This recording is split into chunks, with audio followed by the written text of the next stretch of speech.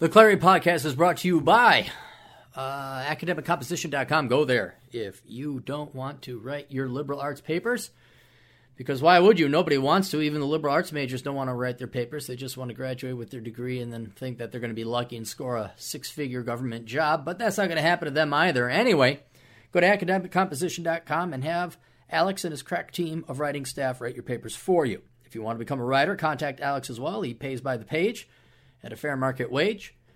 And he also has marketing positions where you just post ads up on Craigslist. Both jobs are incredibly boring. Both jobs are not going to be rewarding. Both jobs are rewarding only in the financial sense that they pay. And you could do them remotely, even from a beach in Thailand. We have my Amazon affiliate program. If you shop online through Amazon, well, then why don't you go and give the captain some money? Doesn't cost you any more. So how can I give the captain money and it doesn't cost me any more? All you have to do is go to captaincapitalism.blogspot.com, look for the Amazon banner. It's to the right. It's in the right. Don't tell me it's not there. It's there. I just checked it. Click on that banner, do all your shopping there, and I get a 6 to 7% commission and cut for sending the traffic to Amazon.com. Doesn't cost you a penny more. Rattlerstrap.com. Check out Rattlerstrap.com if you're looking for a durable belt made by an entrepreneur, made with power paracord. It's what they use in parachutes, the cord that attaches to parachutes. He makes belts out of those.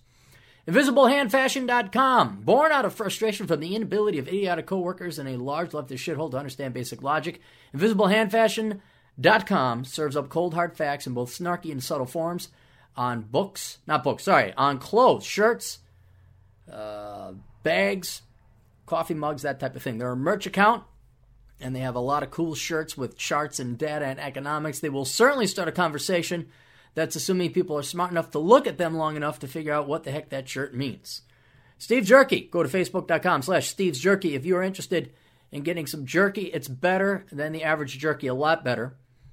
He's no longer selling it by the gallon. He invested in some better equipment, and now it sells it in 5-ounce packs. They sell for $10 a piece, plus $5 shipping. If you buy 3 or more, he will cover the shipping. That's Facebook.com/Steve's Jerky and BusinessBuyerAdvantage.com. In order to get ahead and take advantage of tax laws and maximize your lifestyle, you need to be in business for yourself. It's faster, cheaper, easier, and less risky to buy an already successful business than it is to try and do a startup. Access tons of free information about how to go and buy and sell a business at BusinessBuyerAdvantage.com. If you like what you see, you could go deeper by taking the Business Buyer Advantage online course. Use the discount code CLARY to get a special price. Welcome to the Clary Podcast, a division of Aaron Clary, LLC. Brought to you by AssholeConsulting.com. Aaron Clary, Chairman and CEO.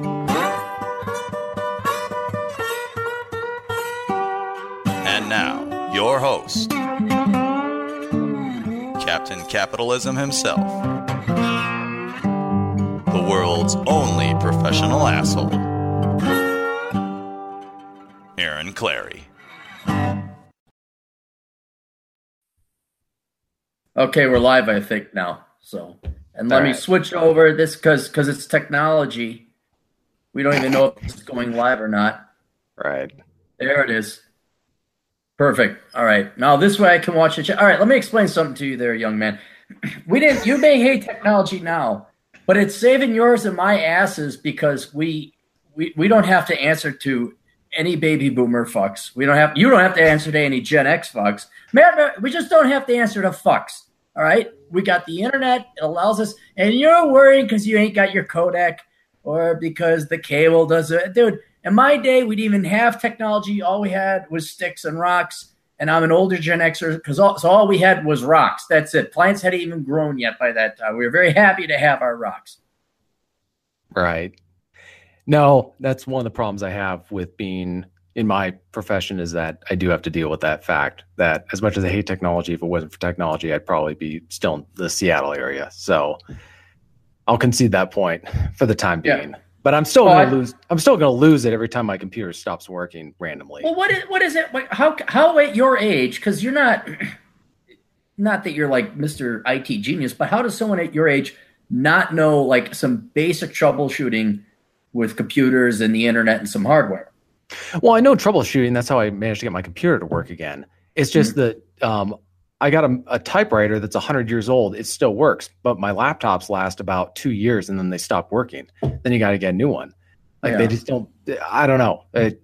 The sound driver for my laptop, brand new, lasted about 5 months and then it stopped working. And it was just too much of a hassle to send it in because I use it for all sorts of stuff, and I'm not going to send them in my laptop that's got all my personal information on it, or like my books or whatever. Don't want to lose it. I know I got it backed up, but at the same time, I've been reading about what they were doing with what was it, Geek Squad or whatever. They had the FBI that they were like reading the laptops that they were sending in. I don't know. Just I don't trust people to fix stuff without violating my privacy in some way. No, I got a guy, an IT guy, and I get all my computers from him used. He's kind of got an interesting background. IT genius, brought up poor. So this guy is even cheaper than I am, and he tries to scrimp and save every little penny no matter what. And I'm telling him, I'm like, the war's over. Like you escaped. He makes over six figures. He bills out at around $150 an hour, but he will spend his weekends pulling the electronic parts out of no longer usable computers. And because he can not salvage them, but because of the metals in there or something. So he'll spend an entire day and he'll make maybe $55-$60. And I tell him, I'm like, why are you wasting your time with this? He's like, I'm afraid I'm going to lose my ability, my skill to do it. Anyway, the whole point is he's got a sweet deal because people will go to him with their laptops or computers, companies, to get rid of them, dispose of them safely, and not environmentally, but like all the data. So he'll blank out these drives. He switches them out. And man, I get laptops from him for like $100, $150. They last 3 to 4 years. Desktops, $50 a piece. And then when it's shot, I'm like, here, blank this out. I know how to kind of do it myself. I'm like, here, blank this drive out, or take this, and I don't, and it's you don't have to worry about. But so wait, Geek Squad got busted. Getting people's personal information off the computers or something? I don't remember. I just remember reading it casually because I had sent in something years ago for them to fix, and then I was reading about how I think that they were just I don't know. I think what they were doing is they were keeping information for for the same way those DNA companies will keep your DNA once you send it in. Really? Yeah, I don't know. I just don't trust any of those guys with the information. And the thing is like I got either financial information or I've got just other stuff that as far as like just proprietary information that I gotta safeguard. So I'm not really interested in them accessing that. I mean, it's not like if the laptop was destroyed, I'd be concerned because I've got like all my books and all my writing projects. Like the only things I really care about are on my thumb drives and external drives. So it's just, I don't know. It just frustrates me that we pay good money for brand new products and then they stop working on us within a couple months. And it's just a pain to send it in. You got to wait for them to send it back to you and all that. I'd much rather, I don't know. I'm just one of those guys, when something stops working, I'm going to just go buy a new one. But I hate having to do that so often as it is. May I recommend go with like Windows 7? Like I went from XP to what was the pretty good? It's the operating system. I almost guarantee that's it. I haven't never had problems with computers, but my computer problems have been very minuscule.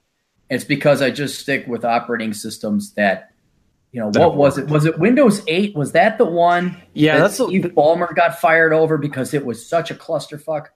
Yeah, dude, I had to use that when I was working for a news site for a little bit, and I remember thinking that this was one of the most counterintuitive products, like software or just operating systems I'd ever seen in my life. And I'm glad I only had to use it for a month because I was going crazy just trying to navigate it. I'd grown up on Windows 95 and maybe Windows XP or 2000 or whatever, but trying to use that, it just kind of boggles my mind how they can design things that are so not compatible with the way most people think. They're used to, for 10 years, they were used to the regular Windows, and then they're seeing 20, 25 even. Well, dude, it's just, yeah. It's, what it was like? It was like, usually for eons, men have been putting their penises in vaginas, and then Steve Ballmer decided to switch it. No, you stick it in a nostril. We're like, what? You immediately go. Your eyes immediately go to the boobs and the ass. No, now you got to look at her elbow. Why am I looking at her elbow? This makes no fucking sense. Like, no, give me back my start button. And the balls on those assholes to say, because you know what, you're going to learn it our way. Well, it's because they have a corner on the market where they know people don't really have a choice. People are going to go with their stuff. There's not enough competition to where they have to actually make people happy. They can drive people nuts as much as they want, and then just offer, they can have as many bugs in their software as possible, and then just have constant updates for the next 20 years to fix the problem. You would think that would get fixed at some point, but I don't think that's going to change in anytime soon. I mean, I hope it does, but I mean, there's some guys who use, is it Linux? Is that what's called? Yeah, Linux. Yeah, there's various operating systems of Linux, thinking, right? At some point in my life, I'm thinking of switching over to that stuff because I've heard the people who know how to use it have been pretty happy with it, and just with I've never been. I mean, I like Apple products for if you're editing videos or audio or whatever. It seems to be pretty intuitive, but I don't know. Hopefully at some point we'll get some sort of, I don't want to say crash, but I don't know how much you know about the video game crash in 1983 where Atari's I went hey, let me brag about my nerd credentials here, TJ. Before you had pubes, well, wait, no, I did have pubes. Okay. Dude, before I was born. Before you were born, I remember when they were bearing it out in Alamogordo, New Mexico. ET. They were making all these crappy products, and there was these unauthorized third-party games they were making for Atari, and you had all these different competitors that were churning out these really low-quality games. And then, of course, the consoles all crashed, and then you had Nintendo come out from that saying, we're not going to make the same mistake, and they really haven't made any. There hasn't been a video game crash since. I think that they learned their lesson. But I think it's time that the software companies like Microsoft or whatever learn kind of the same lesson where you can't come out with the kind of poor I don't know. I don't know enough about software to know what's going on. I just know that what they're doing is not – it's driving me nuts. TJ, I like you very much. I want you to – but and no offense – Don't try Linux. IT is not your specialty. After the conversations we've had, how do I upload my book to Amazon? I'm like, don't you have 3 books published already? I don't remember it. Had someone else do it. Dude, I know it's just bad luck. I uploaded the same. Oh, wait, how is it bad luck? How is it bad luck? I've done this like 8 or 9 times over on Amazon. If anything, the system's gotten more streamlined, and I hear every once in a while, hey, and it's not even like I wish you would have asked. But I watch or I listen to your podcast, and it's just wincingly painful. Like, fuck. Well, you have called me for 2 minutes. Like, you know what? It's like, just give me the damn PDF file. I'll do it for you. Dude, this is why I pay people to do this now, because I don't want to do it anymore.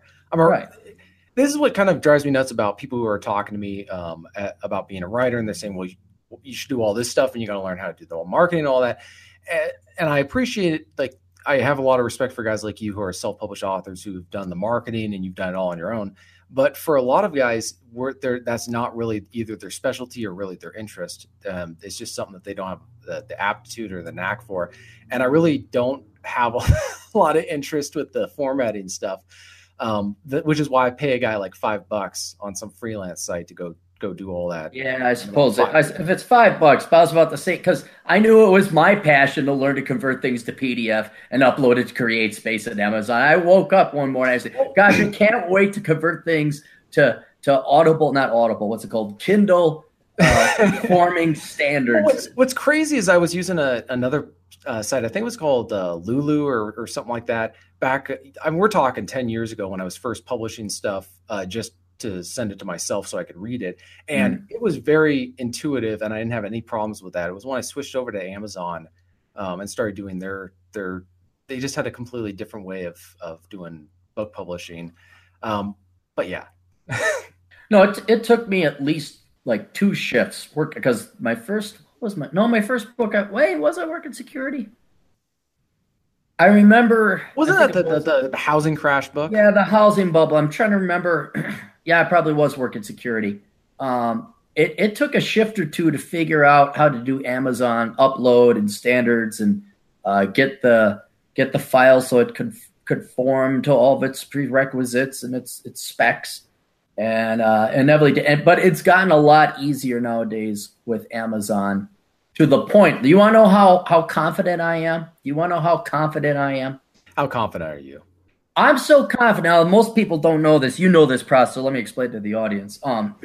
You got to upload it's all digital. So you write your book, you download a template from Amazon, you paste your words into that template, and you got to tweak it and all that other stuff. You got to set up a table of contents. How confident I was. So then you upload it and you can review it digitally. Like, okay, here's this PDF digital reviewer, and they give you the option to approve it there on the spot, even though you've never had a physical proof copy put in your hand.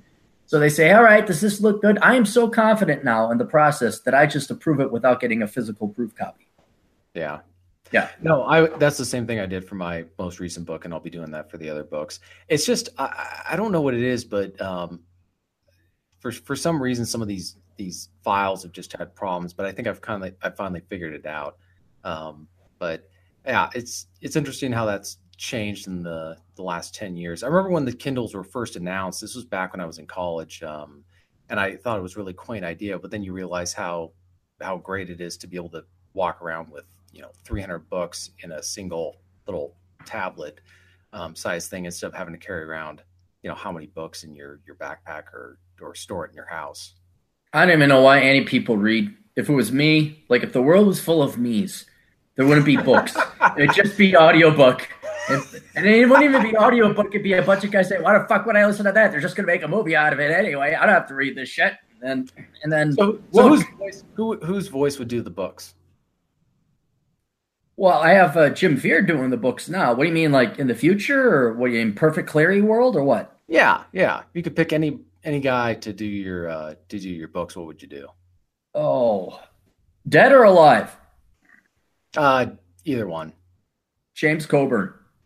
That's a good choice. James Coburn, absolutely. Yeah, he's got that. I mean, you can't even impersonate it. Yeah, I'd have James Coburn because it would be so authoritative. About the only thing I think I could do better, that might be better, Gregory Peck. Yeah, but he doesn't James Coburn might throw people off with that Australian accent. But wait, he was Australian? I thought he was American. James Coburn? He might have been American. I'm not sure. He was the guy in the Great Escape and the Magnificent Seven, right? Right. Yeah, I don't think it was Australian. Hang on, let's look this up. If we only had technology. I'm trying to remember. Oh, James Coburn. I'm pretty sure he's American. Now I can't tell if he was just playing one in the Great Escape. See, that's what kind of throws me off. I thought he played an American. Let me see. Born in Laurel, Nebraska. Okay. Yeah, Got that wrong. Can't get more American than that. Boy, he was probably born right next to John Wayne.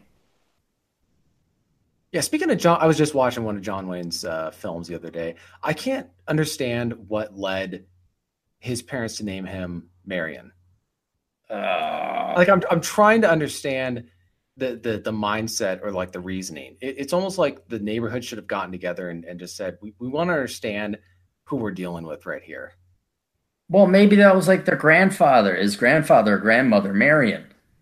But, they're out in Iowa. I've been to his birthplace. There's not much out there. Maybe Marion was a common name in the 1910s. Yeah, speaking of John Wayne, I don't know if you know, but there's the John Wayne Trail in Washington State, and now they're thinking about changing the name. Uh-huh. To what? Who knows? They came up with a list, but it's just like, okay, but there's a whole like John Wayne Trail club or organization that's obviously against it. But, you can just come up with or imagine why they're trying to get rid of the name. Oh, I'm sure because he said Indian in the movies or something, or had a gun. Even though he friended most of the Indians, he'd always kind of, I don't know if you ever saw McClintock. Have you seen that? No, I haven't. God, geez. You're so wrong about so many things. We'll go through them later on today. Dude, I was watching Rio Bravo. Okay, that's good, but you haven't seen McClintock. That's like That's a classic. Look, if you're ever in a bad mood, okay, let's say you're in a bad mood, you're sick and tired of all the hairy vagina that's up there in Seattle, and you can't find a I'm not in feminine Seattle woman. anymore. I know, but like I'm picturing all the women look like Sasquatch, a lot of hair. I'm just picturing a lot of hair. No girls are wearing makeup in your little mountain town, and they're all wearing plaid with pigtails, and it's the farmer's daughter. And you're it's raining, even though it doesn't rain. It's quite sunny where you live.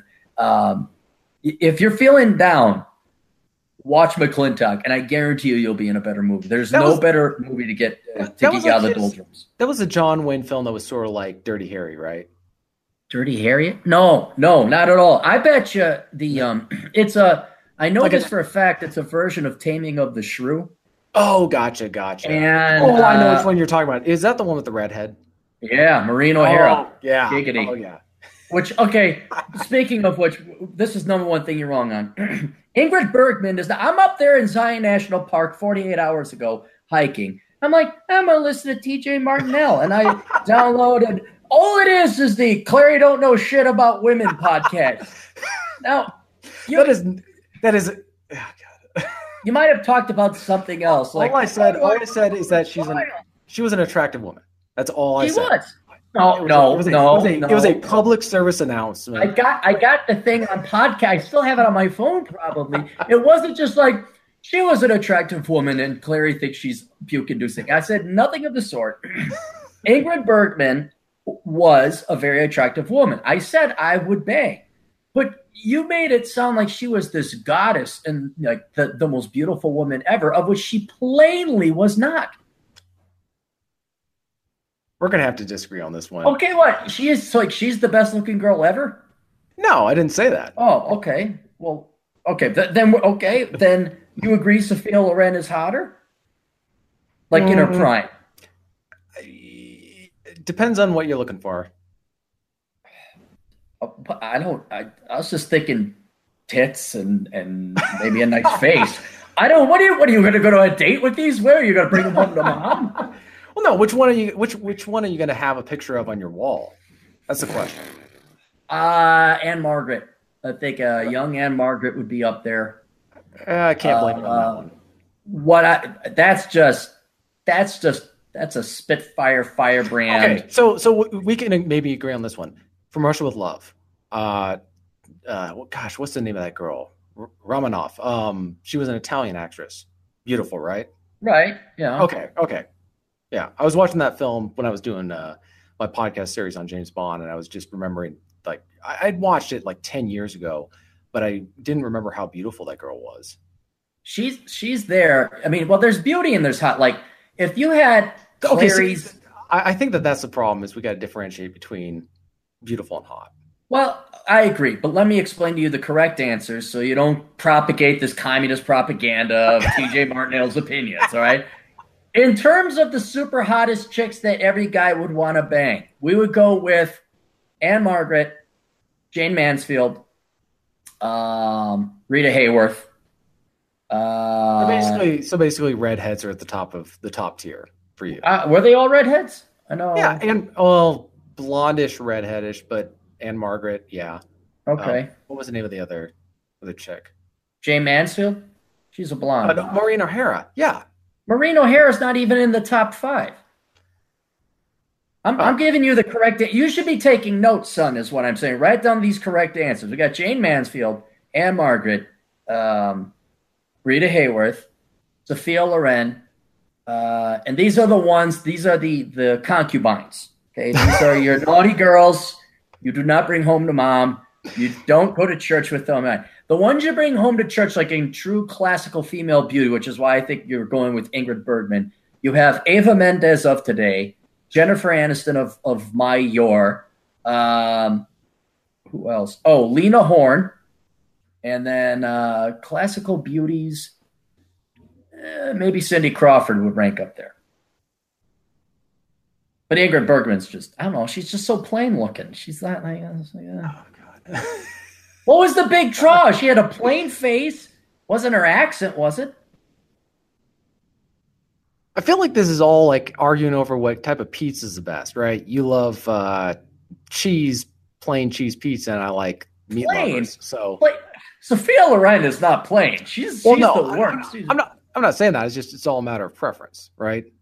Probably, but I'm much wiser and older than I'm probably right. I just think I'd like to think I'm right. Okay, question. Ursula Andress, Dr. No. Oh, God. Woo. Yeah. Yeah, okay. She's the naughty camp. She goes into the naughty camp. She goes to the giggity goo camp. That's where she goes. And I don't introduce her to anyone in the family. She's up there. But it's kind of like where do they fall in the hot crazy matrix, right? Oh, I'm sure they're all crazy. I don't know. Sophia Loren seems pretty normal. I mean, wasn't she married forever too? Like married once and that was it. She didn't. It was funny you were mentioning that because I think that was one of the reasons that Ingrid Bergman, I don't know how much you know about her, but she had a bit of a scandal because she was having an affair, I think, with an Italian producer, film director, or whatever. And she basically was blacklisted from Hollywood. And one of the reasons is because people had seen her as sort of this, like, you know, the nice girl, right? The girl next door type thing. And so for her to be caught in this kind of thing was sort of much bigger deal than if she'd had a reputation or an image that didn't really fit with that. So she had to basically go to Europe for a while before she could come back. So it's interesting you say that because I would say, that's probably, it depends on when you're talking about what you find attractive or what kind of girl we talk about. The girl that you bring home to see your parents or the one that you never mention to anybody ever. Right. But then they turn out to be, Ingrid Bergman, and then that's like false advertising. That actually goes up in my estimation. Like, okay, you may join the Sophia Loren and Margaret crowd now. Okay, you have proven yourself worthy. Right. Yeah, and probably Sophia Loren was I'm guessing, I don't know, maybe it's just my idealism, but I think she was married to the same guy forever. And, she probably was not sultry. She looked sultry. She looked great in Man de la Mancha and whatever that one was that she's got the lingerie outfit on. I didn't even know the name of the movie. I just remember the name. Yeah. God, now I'm distracted. And then Anne Margaret. Dumb as rocks. I mean, you watch her performances in the Vietnam road shows and all that. I mean, cannot act to save her life. She didn't have to. She did not have to. That was like, okay. Right. Oh, all right. I have my list of things that you're wrong on here. Yeah, that was it. That's just that wasn't it. There's a bunch. You had one thing. I got the wrong list. Oh, Jesus. I almost forgot. Goldfinger. What? Once again, you are wrong. Goldfinger is the best James Bond movie ever. It's not campy. It's not kitschy. That is the epitome of James Bond. Okay, so let me state my case. So I'm not saying that I think Goldfinger was a great Bond film. I was watching it recently, even before I was going to do this podcast series, and I was noticing how much, because I hadn't seen these films for years. You watch them when you're younger, and then you don't watch them ever again. And I was more thinking about how iconic the film was, how a lot of the great scenes were, how many beautiful girls there were in this film compared to Pussy Galore's flight group. Dude, it's like they ration the attractive women in the new movies. You get like one girl per movie. Even video games. Did you hear about that debacle with not Destiny? What was it? Well, I know they got the whole SJW thing in the video game industry where they're just, anti all that. But the thing about Goldfinger that I guess the only thing I would hold against it is that just the fight scene at the end is a little cheesy. That's it. Like, it's a great film if you want to watch a good Bond film. It's just people think of it as like this, the most, and again, what kind of Bond film are you looking for? Are you looking for one that's a little bit more realistic in terms of fight scenes, or it just gets a little comic? I mean, look at the henchmen, the Goldfinger's henchmen. They all wearing those dorky uniforms. They don't really look. It's almost kind of makes you laugh looking at it now in the modern day. Whereas you watch a film like For Your Eyes Only, and there's that doc or Pure Fight in Albania where all the guys are dressed like normal men. So it's not really, there's not an opportunity to make fun of it or lampoon it or really laugh at it because they're all, carrying AR-15s or M16s or whatever, and they're dressed in sea clothes. Mm. Well, that was the only point. I'm not I think Goldfinger was one of the best Bond films. I just think that people don't really want to point out some of the ways that it's aged.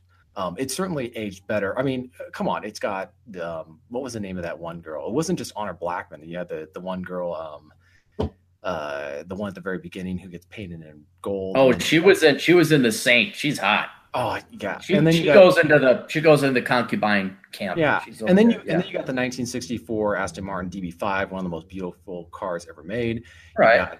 You've got just a lot of great stuff. So yeah, it's a great Bond film. It's just people need to be aware of what they're getting themselves into when they watch it, because they might end up laughing at some of those scenes where you just have to understand it's a little the movie is meant to be a little cartoonish. Right, but that's James Bond. You're not supposed to look. What I miss, Daniel Craig, you haven't gotten, now you've been doing a series on James Bond.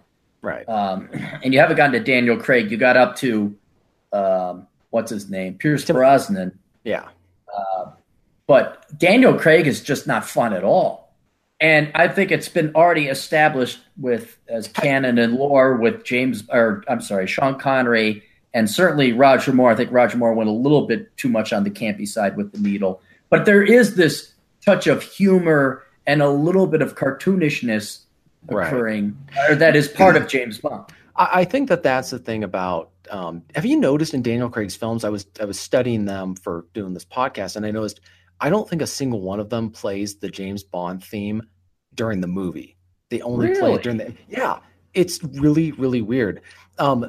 It's sort of like with there was a James Bond theme, and then there was the 007 theme. I'm not going to try and hum it. People can look it up on YouTube. They played that throughout the first couple of films, starting with From Russia with Love, and the last film they ever played it in was Moonraker, and they haven't played it since. And so I thought it was really weird that I think it was maybe Die Another Day was the last one that played the Bond theme. And I was just that was kind of the thing that was frustrating about me watching the Daniel Craig films, is I'm waiting for them to finally play this song in the middle of some scene where he's being chased. You know, there's the hot babe in the front passenger seat, and there's explosions going off everywhere, and they start playing the song. And I was like waiting for them to finally bring Bond back, and it never happened. And it's almost like that part of the series is kind of gone. I haven't. Well, I wouldn't be paying. See, what was it? Casino Royale gave me a lot of hope for Daniel Craig. Yeah, and I thought it was. Bond. I was like, that was a great movie. I think it'd probably be second or third favorite Bond. It's ranked very highly, and then it just shat the bed from there on out. Where the plots were so either obscure or obtuse, or I just lost interest. Well, I mean, there's no humor, there's no fun. You know what the problem is? You know what the problem is? He's not getting laid enough. Well, not to spoil my own podcast series I'm going to end it on, but you really have to ask the question, like, what exactly does Bond stand for anymore? What is he trying to defend? Because he's a creation of the post World War II Cold War era, and so he represents certain values that are no longer shared or represented or conveyed through British culture today. So he's almost like he doesn't belong anywhere, and the only enemies he has left are basically terrorists. Right, but why? I think they've done a good job. I mean, if you look at going back to the 60s Bonds, he wasn't going up against communists. Now, I know that was the backdrop in the setting, but Goldfinger was not part of a Russian government. Russia with Love, okay, there were Russians involved. There's usually some megalomaniac madman who is apolitical, and we saw that in the 80s with Timothy Dalton, the drug trade. So I think there's always going to be a villain that will fit and then in the 90s you point out the guy's a pre-internet media mogul. So I think that doesn't really hamper or take away that aspect of Bond. I just think it's a question of, do people even share his values anymore? Do they even like what he represents? I think that it's sort of like how Harrison Ford's character, Han Solo in the original Star Wars, it's almost like they killed him off in the new series. I know they probably didn't conscientiously think about it, but if you really consider it, Han Solo's character is not really valued or liked by today's society. He's that cocky, upstart alpha male. You think so?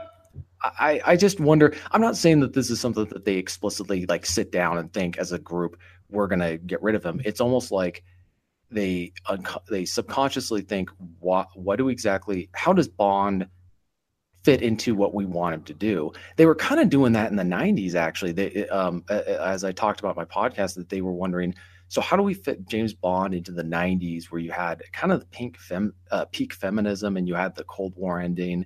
And so if you watch Goldeneye, there's a lot of that. M calls him a sexist, misogynist dinosaur. Oh, yeah. They brought in Judi Dench.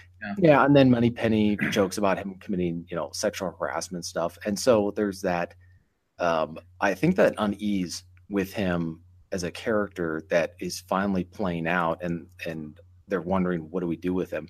I don't know, though. I've seen some, now to be sure, I've seen some scenes in the new Bond films where it's actually, Daniel Craig is pretty cruel in ways that you would think that they wouldn't do nowadays. So I don't know. I think part of it is they're taking a character that was created in the 1950s, and they're trying to put him into a context that he didn't come from. Right. No, of that there's no doubt. I don't think about him like he's like Captain America. He's like Steve Rogers, Captain America, where he's been, as a character, he's now 50 years out of his own time zone. And so at least with the Captain America character in the Avengers film, they acknowledge that, and he slowly adapts, but they don't do that with Bond, where there's not that acknowledgement that he is not, at least in Goldeneye they did that, but they haven't done that with the newer films. And so, but at the same time, I think the other problem is they have problems figuring out which group, like what bad guys can they come up with now. That's the least of their concern. What you're seeing happening, and if you saw it in Han Solo, you see it in video games, but you can see it in Bond, is his environment around him is changing. Judi Dench coming in as M, the sexual harassment comments. But another thing you might find is interesting if you want to do your research. I calculated the number of women each Bond actor slept with per movie, and it has been going down, and Daniel Craig has slept with the least number of women per James Bond show. So I think that's certainly the hand of the movie studios. I think it's the directors. You have who's the director or not director, but in charge of all these new Star Wars films. She wore a shirt like I'm a feminist, and whatever her name is. What was his name? Yeah, no, it's a woman. It's a woman. She's in charge of Star Wars now. Now I know why they did that with Timothy Dalton's films. I didn't go too much into it, but that was really during the whole AIDS scare in the late 80s, when they just thought that it was going to end up being epidemic, and so they were really downplaying that with Bond. But then you come out in the 90s, and it's, it changes a little bit. But I think, I was kind of the thing I was noting when I was watching Goldfinger, and you're watching all these other earlier Bond films like Thunderball or whatever. There's just these beautiful women everywhere in the film. He's banging away, yeah. I mean, a girl, yeah. Like Thunderball, there's like four, and we're not talking about just, some fairly attractive girls. We're talking about like some of the most beautiful women you'll ever see. Well, yeah, that's Bond. That's the point I was going to make is what I'm betting. Look at one of the most popular, successful movies was Guardians of the Galaxy 1. The second one was emotional ass. That was just dripping emotional ass. But the reason now is really good, but one of the main reasons, of which there are many, that I thought Guardians of the Galaxy was really good is because Peter Quill's character is like a Han Solo. And so I don't care what leftist, brainwashed, socialist, social justice warrior, now Gen X people who are in charge over in Hollywood want to do for politics. The swashbuckling, zero fucks to give, I'm taking care of number one. Come along with me if you want, babe, but don't you get in my way between me and my freedom. Women are always going to get wet to that. They're always going to get wet to a man like don't you tell me a real woman. I'm not talking these women that are looking to get insulted. All right. I'm not talking your modern day millennial girls who came fresh out of the academy with their masters in look in the mirror studies or whatever. But in James Bond, one of the greatest, if not the greatest scene in all the James Bond is where he introduces, was it Dink? Some girl's giving him a back rub over in Miami. Oh, yeah, Goldfinger. And then, Felix Leiter comes in. He's like, oh, Felix. She's like, Felix, say hello to Dink. Oh, hi, Dink, say hello to Felix. Say goodbye to Dink. Why? Man talk. He spanks her right in the ass. Every real woman loved that. every real woman wants James Bond to do that to her, and not in a crude or overpowering or deep say. It was just cute. It was just, get out of here, baby. That's what a real man does. He did the same thing in For Much with Love.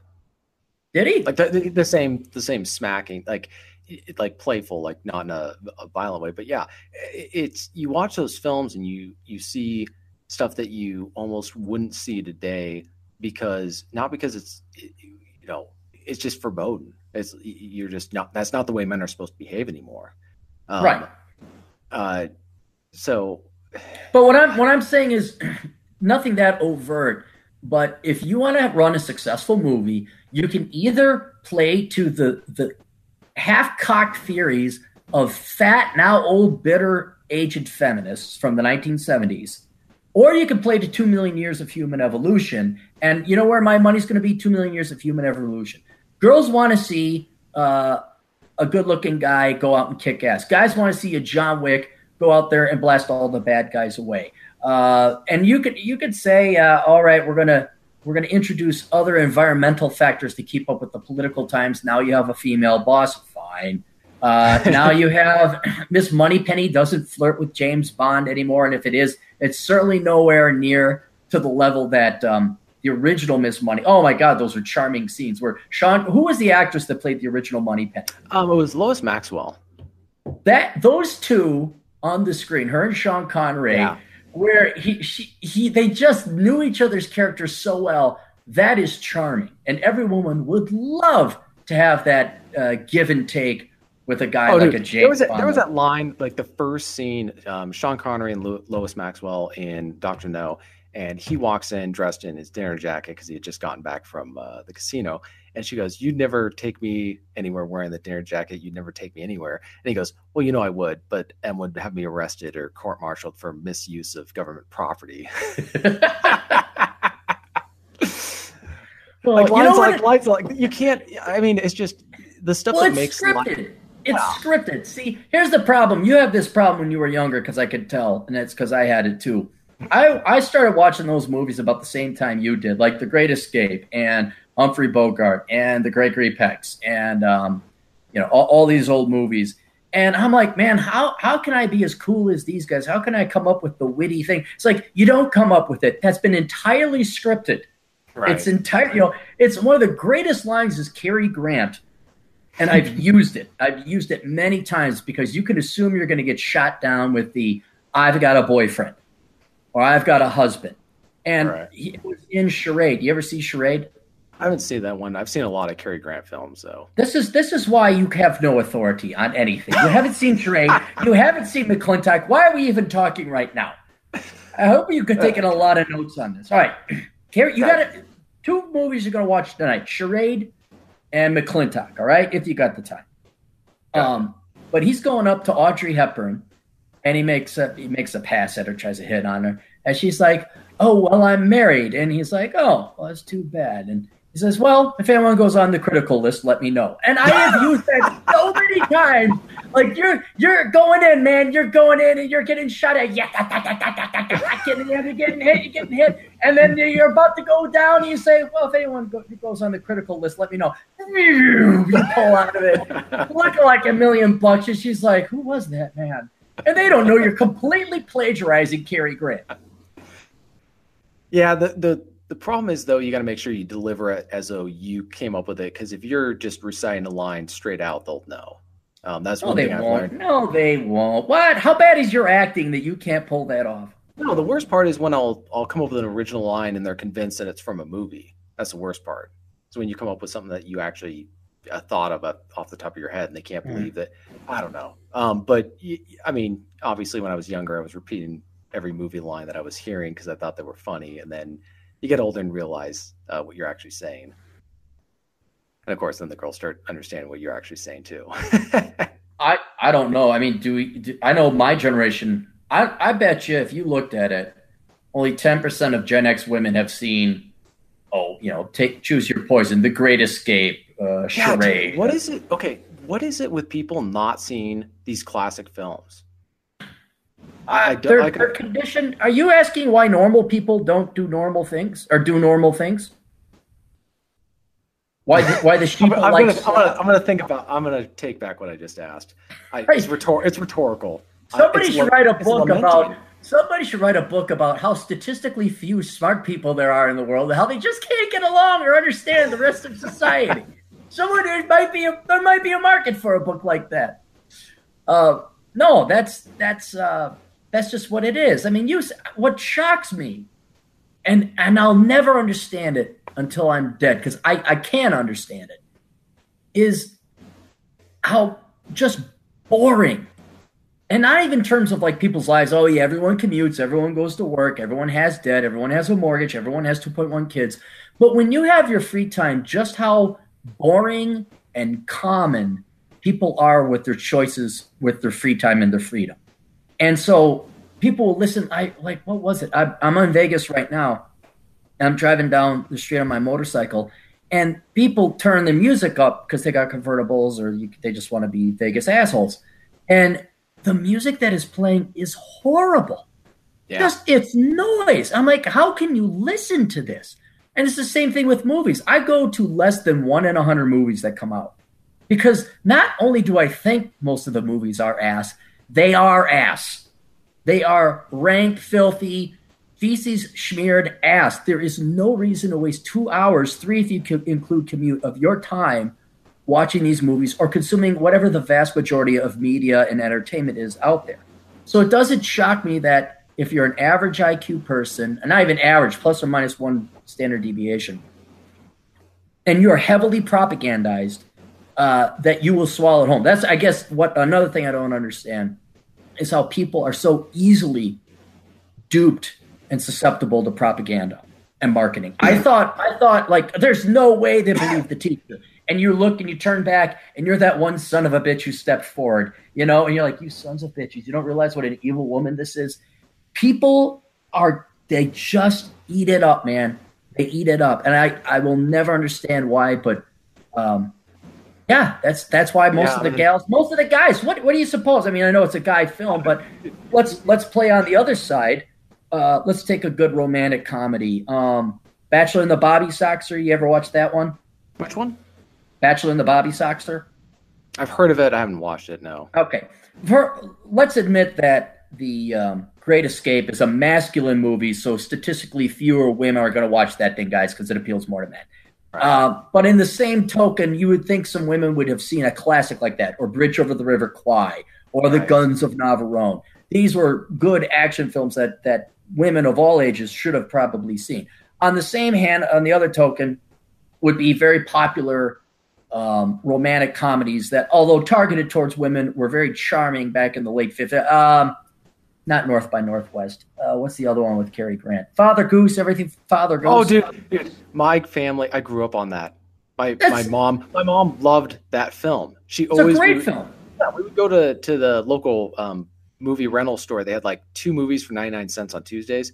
She would pick up that film and some other film, and of course, we were young, but we understood, at that age, that it was a World War II movie, so it was worth watching. And so we thought it was a great movie. So this is kind of a separate note, but it's kind of one of the things that I lament about the loss of Blockbuster and all these other movie rental stores, is that they used to have all these old films so the parents could expose their kids to these movies. But now all they got is Redbox or some variation of that, and then they got Netflix. Well, not every film is on Netflix. Not every film is in Redbox. And so I remember one time I was trying to watch the new Sherlock Holmes film, or the one that came out back in 2009 with Robert Downey Jr. I could not find it on Netflix, and I couldn't find it on Redbox. So I was thinking, how many great films are out there that so many people have never seen because they were just never available? I think that's part of the problem, is that when we were growing up, there was the movie rental store where your parents could go grab that film from the 50s or the 40s or the 60s that was really good and bring it back home and then expose their kids to some decent culture. But nowadays, it's like all they got is their smartphones and Netflix.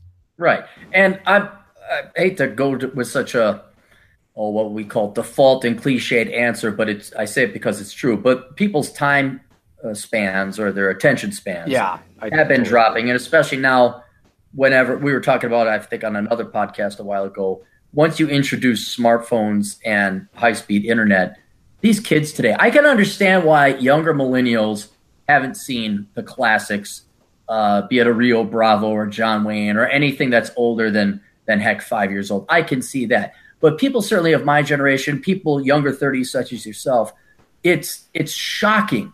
It's like, what did you do? Did you watch a bunch of Winona Ryder movies? Did you watch what filth and slop did you write? What do you do with your day? And then you know where the answer is, TJ? Do you know where the answer is? I saw it today, and no, not the parents. Do you know? No. Well, yeah, certainly the parents, but it's in the grocery store, and I'm going through the checkout aisle, and I look, and it's People magazine and the Enquirer, and Princess so-and-so was sucking Princess such and such dick. And will this black, white, mixed race couple divorce? Who gets the kids? I don't know. Oh my God. And I'm like reminded, oh yeah, that's what they've been reading, and that's what the Kardashians are doing. Well, it kind of kills me is just on top of the lack of movie history, you also have a total lack of knowledge about history. I have, for example, framed in my house, I have framed illustrations that were drawn by a World War II vet that I got a chance to talk to. First guy out of his landing craft at Omaha Beach. He has an illustration he did of him coming out of his landing craft at the beach, all these other ones. And I tell this to older guys like baby boomers or Generation Xers, and they're in awe. They want to look at them and stare at them. I tell it to millennials, and they look at me like, "Yeah, did they get a sunburn at the beach?" Like they have no idea what I'm talking about. Yeah, it's like I'm like Omaha Beach, dude. Like this is like as iconic of like part of American history type thing, and they're like, "Okay, we have no idea what happened to this beach." It sounds like a movie to them that they never watched.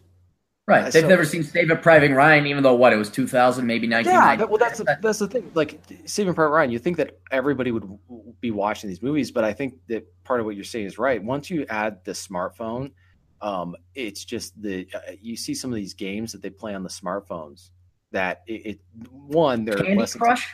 They're less intelligent than the NES games. At least Super Mario required a little bit of skill in Duck Hunt or whatever, or Rush and Attack.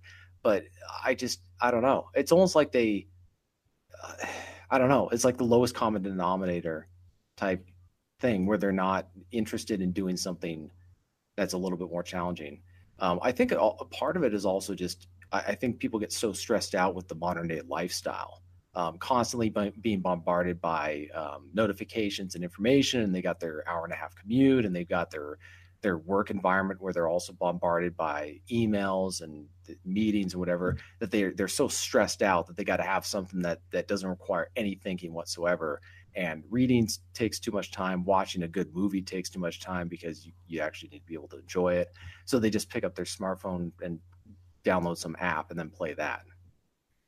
Well, that's presupposing these are adults with jobs, even or adults. Dude, you'd be surprised. Not only you'd be surprised at some of the games I've seen adults play, or some of the, like they will watch. They just want to unwind. It's kind of like how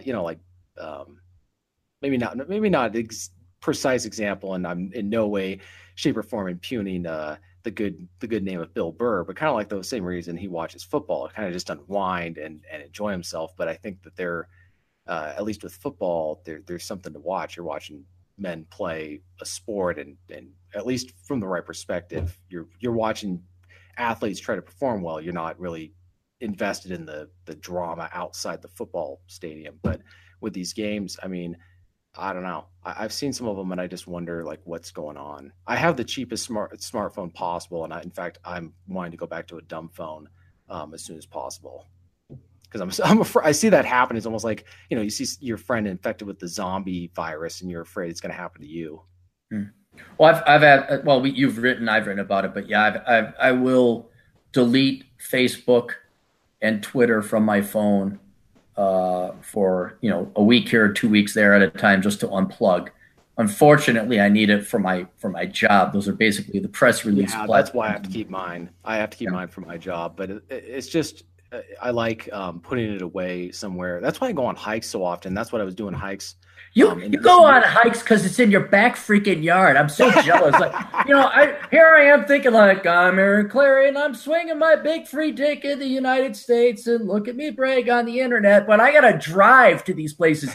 You just walk out your front door. It's like, well, I'm going to climb this gorgeous peak. I'm like, shit, I got to drive 500 miles to get to that.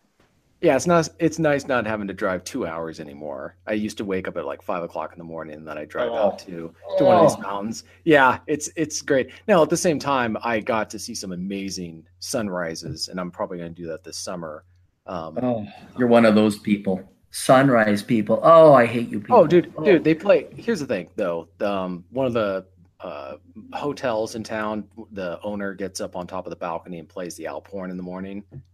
So hearing that, like just going through the I guess the canyon or whatever, it's something to hear. So, in other places, maybe not necessarily, but in our area, but yeah. And then being able to go places where there aren't a whole lot of people, or at least when the people who are there are interesting, like they come from interesting lives. I remember when I was hiking one time in the morning, I came across a guy who looked like something right out of one of those like traditional alpine hiking history books. Like he was wearing the traditional garb, and he was from Austria.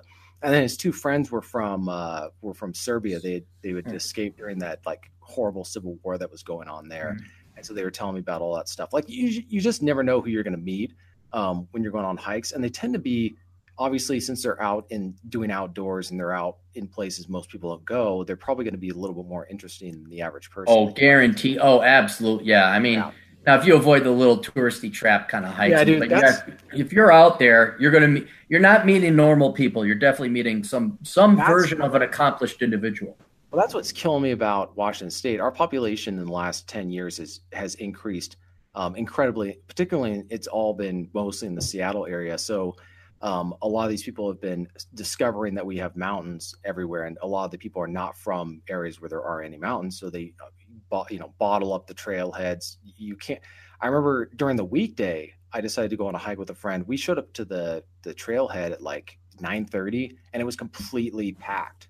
And it was not a small parking lot at all. And it was, again, in the middle of the weekday, and it was not during the summer. So, and the trail was also full. And a lot of these people do not understand trail etiquette at all. Oh, so, do not get me started. I was at Zion National Park. I just saw that photo when you were. Oh, my gosh. Let me explain. I'm sorry, dude. I cannot do that. I can't do what you did, like the whole chain thing with 1,000-foot drop on both sides. Let me tell you who can do that. Interestingly enough, let me bring this up because this is Cappy, and I had a rant because, as I said, I was tuning into the TJ Martinell podcast, and dude, there's nothing better I love more like you, Backloff, Adam Piggott, the Great One, Greasy. I mean, I just get all my nerd buddy. I'm gonna load up on podcast. I'm gonna go hike the fucking shit out of this national park. It's just wonderful. So I'm looking forward to this.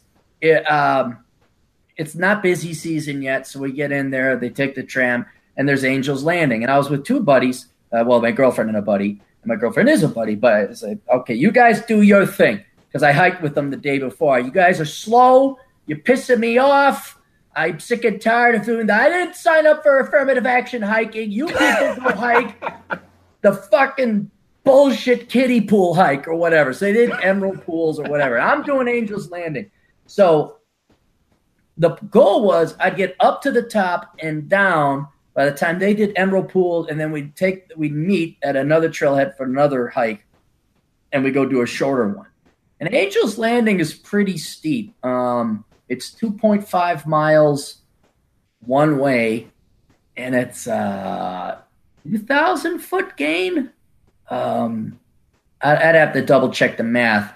But you go flat for a little bit, but then the switchbacks really start hitting you. We're talking 30, 35, even 45-degree switchbacks. And you get up to Walter Wade. Then you're on top of this plateau, and then you go basically the exact same direction you came from, but now you're on that picture that you saw where at times it could be a foot wide and with 1,000-foot drop on each side. And then you're going up at a 60-degree climb. You're like using these chains. You're basically going up, you're pulling up on the chains. Going down, you're rappelling down essentially. So it's not not a terribly easy hike, but it's easy enough. So I'm thinking, all right, I'm going to get up there.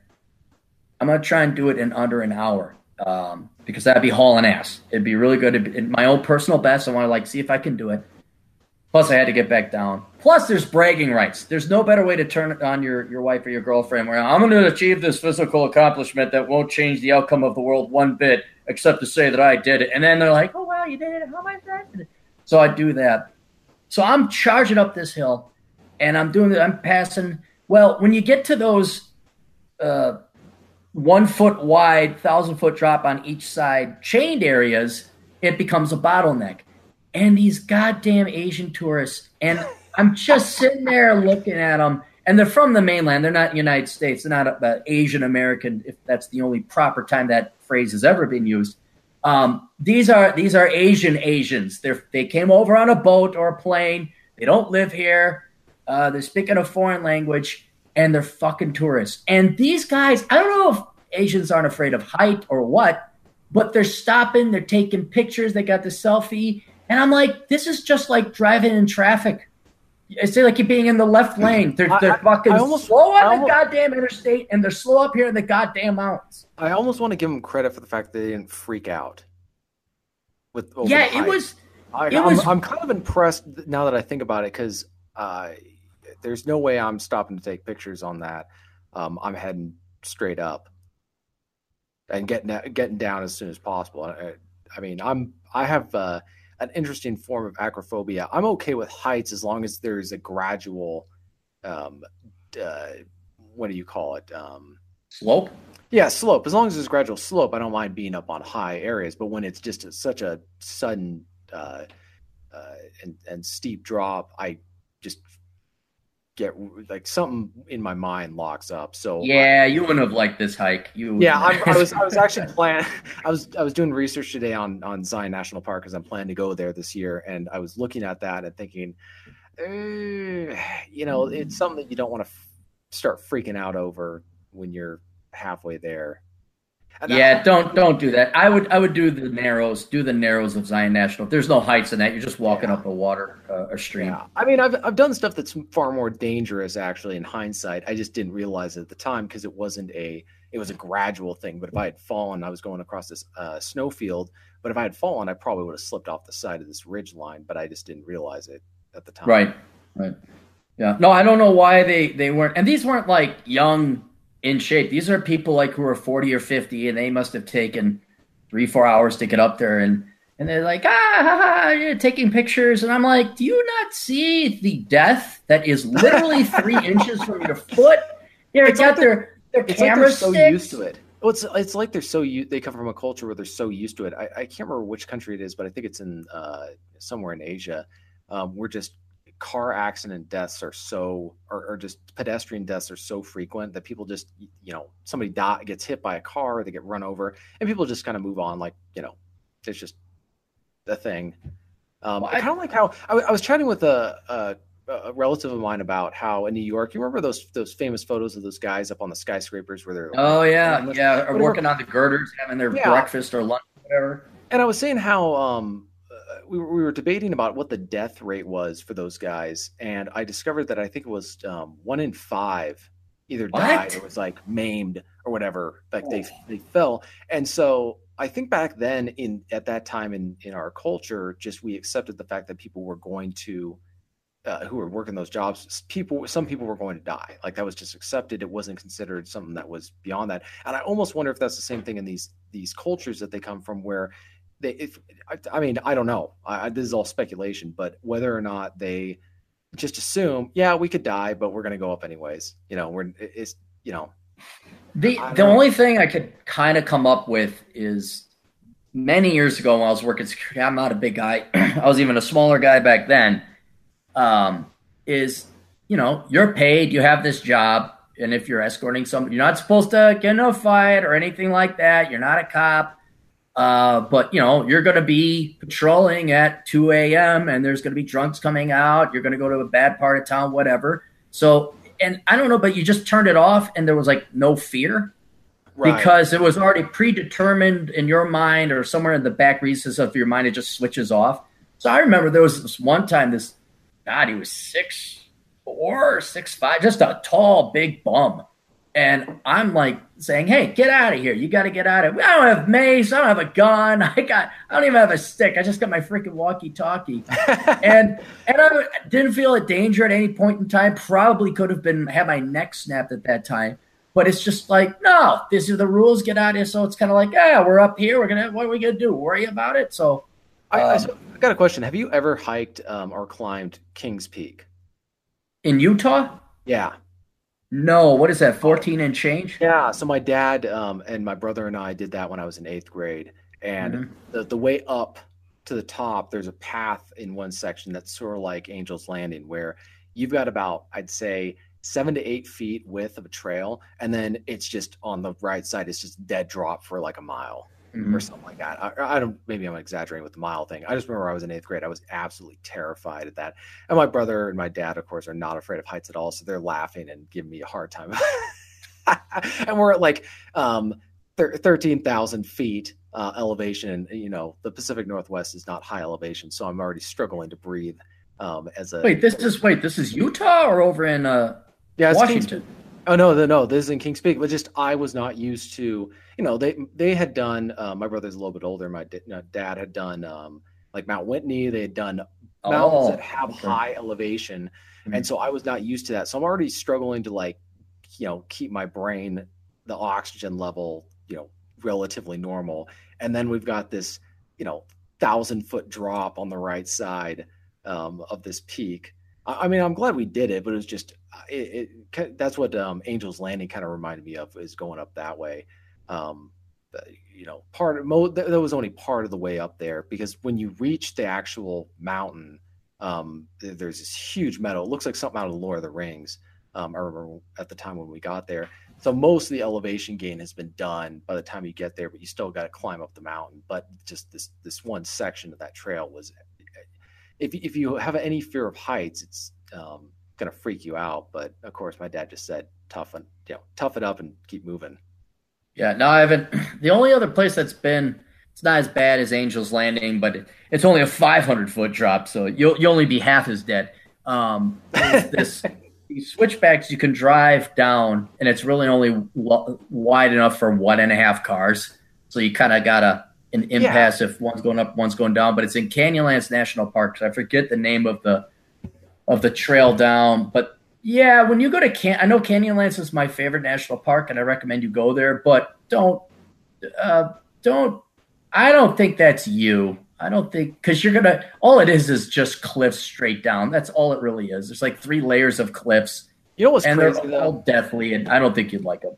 There's this mountain I hiked last August. It's called Red Mountain. It's by Snoqualmie Pass here in Washington, and it has the same thing where at the very top it's just a dead drop on the opposite side. Well, I hiked it on a misty day and got up to the top, and, you know, realized looking down that it was, you know, what it was a dead drop. And the fact that the mist was covering it, for some reason I didn't freak out. But yeah, that's one thing that I've had to be a little conscientious about when I'm planning these hikes, is thinking, you know, because I usually either go with by myself, or I'll have now I've got my dog companion. Hopefully he won't go crazy and just run off the side. That dog has so much energy. I've never seen it. No, not because I'm evil and dark, but I'm evil and dark. If that happened to you, because we don't know, we got to explain the thing, but basically you've agreed to walk the nice old neighbor lady's dog, right? Yeah, I wouldn't say walk. That dog will, for an 8-year-old dog, that dog has an energy level I've never seen in a dog that old. Right. And your primary concern was like, is he going to acclimate to me? Is he going to run? Am I going to lose him? And, you know, would he get hit by a truck? Man, if that dog dies on your watch, I'm going to laugh. I know it'd be tragic for both you and the one, but since I'm not there and it doesn't affect me, it's going to be funny as hell to me to see that happen. I hope it doesn't happen, but if it does, I will snicker over in the corner of the We appreciate that, Cappy. Yeah. Let me do the sponsors, get this out of the way. And then I gotta, because I didn't do this the last time. And I got the system down, man. We're going to do the live stream. Oh, and by the way, for everyone in the chat room, go and like the video. I guess that helps with the algorithms or something. So everybody go like, what we got? Hang on. O'Shea Jackson does this. So there's like, I don't know, 50 or 40, 49 people, 23. Oh, I guess half the people did like it. All right, thanks, guys. All right, never mind. I'll stop yelling at you. Sponsors here. I got my sponsors, the first half of them pre-recorded, so now I just drop it into the audio. Okay. The Clary Podcast is sponsored by kingscastle.com. Have you gone there at kingscastle.com yet there, TJ? I was actually on his website the other day. Oh, really? Okay, so you checked it out, and is it good, in your opinion? Yeah. I was looking at it earlier I think yesterday, but I haven't had a chance to look at it further. I was kind of glancing over at some of the websites that I've been hearing about. There's only so much time in the day, and people are like, the Art of Manliness. What's his name? Who's the podcaster who does the Deprivation Chamber? Former fighter. Very popular. Most popular podcasts are probably in our neck of the woods. Oh, which one is that? He used to be an MMA fighter, and he smokes pot, and he gets people on. What is it? Joe Rogan. Oh, yeah. Yeah. It's like people are like, oh, you listen to Joe Rogan, you do this. Do you read, this economist, and you are Zero Hedge? It's like, no, I don't. You know what I do? I wake up, get my shit done, and then there's very little I go and I read anymore. Like in the olden days when I had like a job and I was supposed to be doing the job, but they never had any work for me to do. So then I had all the time in the world when you're sitting there 8 hours a day looking at a computer screen. It's like, okay, let's check it out. Now it's like, no, fuck that shit. I'm going out playing. Anyway, this has nothing to do with the King's Castle, but visit kingscastle.com. It's the latest and the greatest of new Manosphere Red Pill sites. You can check that out. We got my Patreon. You can go to patreon.com /Aaron Clary. Donate money that I really don't need, but it pisses off all the leftists. What's Peterson up to? Is he up to like $100,000 a month or something now? Yeah, dude. We don't have to talk about this right now, but have you been following the whole kind of controversy over some of the stuff he's been saying lately, like Adam Pigot's? I was reading his blog post the other day about that kind of stuff. Just I don't know. I'm not a huge fan of Jordan Peterson. Not against him either, but it's what thing. Yeah. I was going to talk about this on my podcast. If you want to chat about it, we can do that. But I was just saying how. I think people are just so desperate for any kind of person who just deviates in any way from the official narrative. They'll just latch onto them. I mean, but that's my number one complaint. It's like, why this guy? There's been thousands of Peter Schiff, Ron Paul, and certainly Schiff. Some people have gotten notoriety and popularity. Is it just because he's the first academian? Have his head out of his ass? I mean, why does this guy all of a sudden come out of the blue and say shit? It's almost like he's a conservathought. And I guess that's kind of like, what is material? Maybe he's much better spoken. I'll grant you that. But is this like the one black guy in the Libertarian Party? What do you call him? The keynote speaker? Is it because he's from academia and everyone else in academia is a leftist fucknut? I don't know. It kind of drives me nuts how people like yourself or maybe Roosh or Rolla Tomasi, like this is what I'm kind of afraid is going to happen is, for years, there's been all this great material and this great, these books that have been written and all this stuff that's been talked about and discussed. And then some, hack job or charlatan's going to take stuff that other men have done and then come out and kind of claim it as his own. And people are going to be their attention spans and their unwillingness to do any kind of research, they're going to just accept it as they're going to think he's a genius. Kind of like how, Mike Cernovich. Well, I'm kidding. Only halfway. I don't know.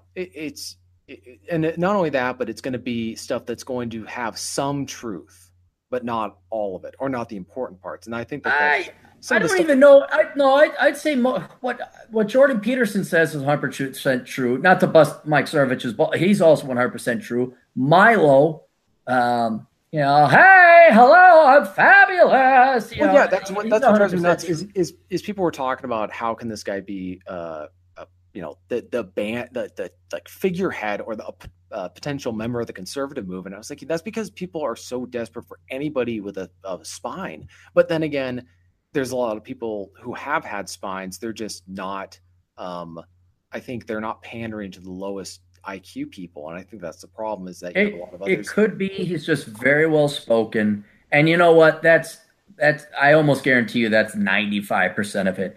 He's just whatever his personality is, or however he presents himself, is more palatable to a larger audience than because it's somebody lower, who it's lower IQ. Like it's said in a message. I mean, regardless of your people's political views on Donald Trump, the reason he was effective is because he spoke very, very plainly, and he repeated the same basic stuff that a fifth grader can understand. right. And He's fluent in blue collar or union Yeah. Democrat. Yeah, like I was listening to some of his stuff. I'm not saying the guy, again, this is not his politics. This is just his rhetoric. I mean, it was very effective. Let's not take away anything from that. But the thing is that he was appealing to his audience, which was not the top IQ policymakers or guys. And I'm not saying that being high IQ makes you morally correct on an issue, but just You're a smaller percentage of the population. Yeah, he's not talking like he's not. Paul Krugman is not tuning in. Right. Well, he's not using the same vocabulary as like Rollo Tomasi in Okay. one of his like psychological papers or whatever, or his essays or whatever. He's using all these words, or you're using words, or even Royce or whatever. But I think that's the problem, is that the people who are going to be successful are the ones who are going to speak in that way that most of us are going to find almost patronizing, because we're smarter than that. Mm-hmm. Or at least guys like you and me are going to find that patronizing. We're going to be looking for something that's a little bit more challenging. We're going to read stuff, but I don't know. But I don't see Jordan Peterson. I mean, he's very intelligent. But I mean, what was not Rollo? What was Pigot's problem? I mean, what was he saying? What's the kerfuffle about him now? I'm just curious how he just comes out of left field and takes the world by storm. And I agree with pretty much everything he's been saying. But what is he? Is he going back to his psychology, which, frankly, in my opinion, is a bullshit study? He's an academician. What's happening? Yeah, they're topics that I just have no interest in getting into anymore, because I just found them to be, there are no wins. But one of them has to do with like human biodiversity or stuff like that. And then I can't remember what the other one was, but it was just over stuff where once you've gotten through the main stuff, like he's been doing, you're going to have to start addressing more controversial stuff that's actually going to get him. I don't know. It's like you think he would have already gotten in trouble with his university over the stuff he's already said. So I don't know. It's I guess my problem is with the way that people embrace him is like they're embracing the leadership, but they're not embracing the ideas wholly. And it just strikes me as that most people are capable of following just about anybody, provided they have a backbone. It doesn't matter what views they have. They're just looking for somebody who's got the strength to stand up for what they believe in. And that can be really good, or that can be really dangerous, because if you get the wrong guy showing that kind of power. Yeah, what's his name?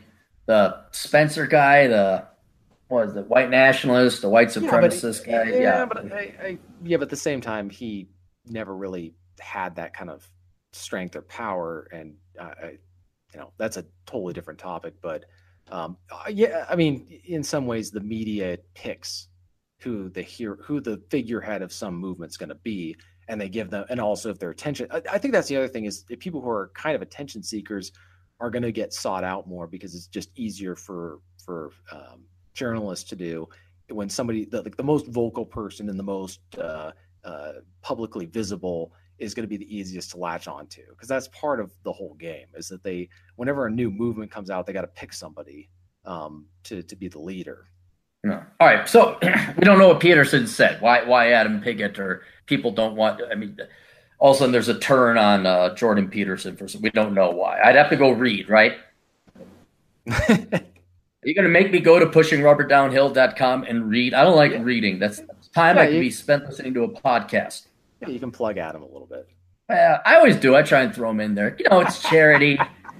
Poor guy running around chasing kangaroos and wallabies, whatever the fuck is down there, whatever. All these super poisonous creatures down there. And he goes up to Dutchland or the Netherlands. Wait, what is it? Holland. Wait, is Holland Dutch? No, Holland they're Dutch. They're Dutch. Okay, because he's got some pansy pussy job teaching people ocean nighttime rescue. You know what? What faggoty bullshit is that? What the hell? Can a guy be a real guy like me who yells at the internet and occasionally pens a book? Take some risk in his life. Here's what's significant is he talked about it on his podcast, Greasy Pole or whatever, and Jordan Peterson actually responded to it. No, really? Yeah. So I think that's the thing is I think Adam struck a nerve when he published this blog post, and he also talked about it on his podcast. So that's talking about Stefan Molyneux, are you? I know he did he took down. No, I'm 99% sure that because Vox Day did a blog post on the fact that Jordan Peterson had freaked out over what Adam had written. He linked to Adam's. Yeah. It's nobody. He said nothing. He's just this guy. No, I'm kidding. He's been Adam was questioning some of the Peterson stuff, and then Vox Day has been going back through some of the stuff that Peterson. I mean, the question is, what were they writing and saying before they became famous? I think that's what Vox Day has been looking at. I think that's what Adam was looking at, and it wasn't quite. Once you scratch the surface, I don't know. I just thought I have different. My problems are separate. My problems are more of just people not actually believing what they're following. They're just following the leader, right? It's kind of like with religion, where they're following a really charismatic preacher or whoever, but once he disappears, once the shepherd's gone, the sheep will scatter. Yeah, don't get me started on that.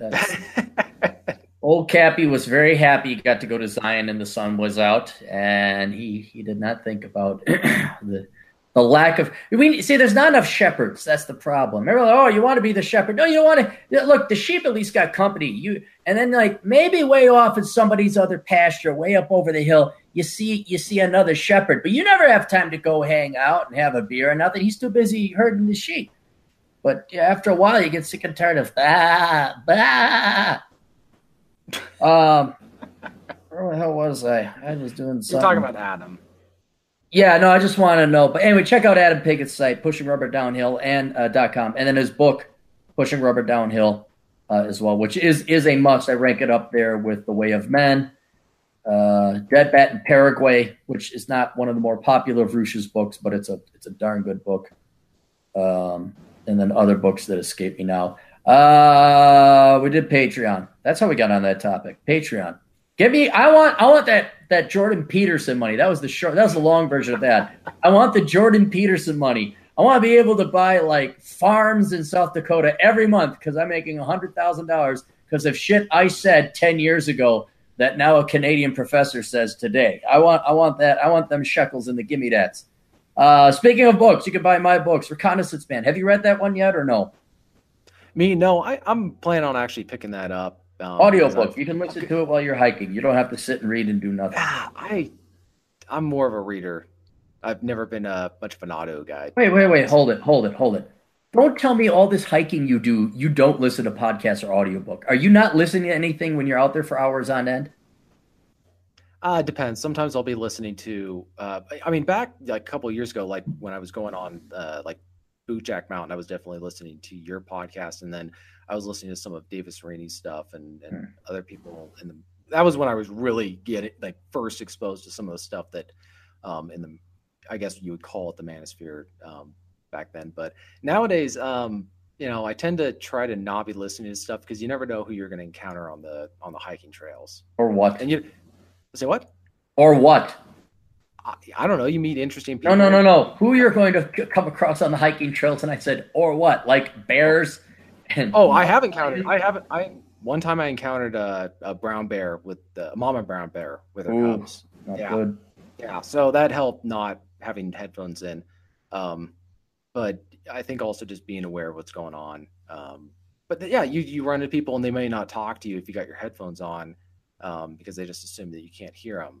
So. Right. All right. Well, anyway, Adam Piggott cannot endorse Reconnaissance Man because he hasn't read it or listened to it. But if he did, I'm sure he would endorse it. Then we have The Black Man's Guide Out of Poverty. Adam Piggott is not black. Neither is TJ Martinell. Matter of fact, if a white guy says you should read this book, don't read it because it's not written for him. It's written for black gentlemen who are in poverty and would like to get out. So check that out. We got Bachelor Pad Economics. That's another must. I'd throw that up there, and that's just not because it's my book, but it is that good. Worthless, the young person's indispensable guide for choosing the right major. It is May coming up. Wait, is it May today? Yeah, it is May 1st, May Day. It's May 1st. Okay, it's May 1st. All right, so June is Worthless Degree Awareness Month, but I've thought about moving it to May because a lot of kids graduate at the end of May and not June. So I try to get Worthless out to as many high school kids as possible as a graduation gift. So if you have a kid who's about to graduate from high school or a loved one that's about to graduate from high school, or you yourself are about to graduate from high school, get that book, Worthless. I've always thought, like, you know, in the movies where the goal of a submarine torpedo is to, like, hit the magazine, the ammunition part of the ship it's trying to sink so it blows up. Yeah. I've been trying to do that with Worthless, like send some torpedoes. Like if I could just get like Worthless in a couple high schools and have it go viral because it's controversial. So I've offered like 3 books. For another repeat of that Mad Max. Oh yeah. Oh, dude, if the world wants to hate me for like 48 hours, I will take it. Absolutely. Oh, that was my most successful week ever. Most successful 48 hours. But yeah, if I can get controversy or a kid to come in and just hand it around, because look, if there's any high school kids listening, more than happy to drop you a free copy of Worthless in the mail, assuming you take it to the school. I even offered to pay like kids like $10 to do, like if you had to do a book report on Worthless in front of all the class, because dude, that's totally worth $10 to me and the shipping cost, because then a bunch of other kids are going to go get it. And even if you shared it, they go, who's this Aaron Clary ass? Oh my God, look at all these other books where he hates on people that aren't like him because he's a sexist, racist, bigoted, homophobe. Even though all the advice would work wonders for all said minority classes.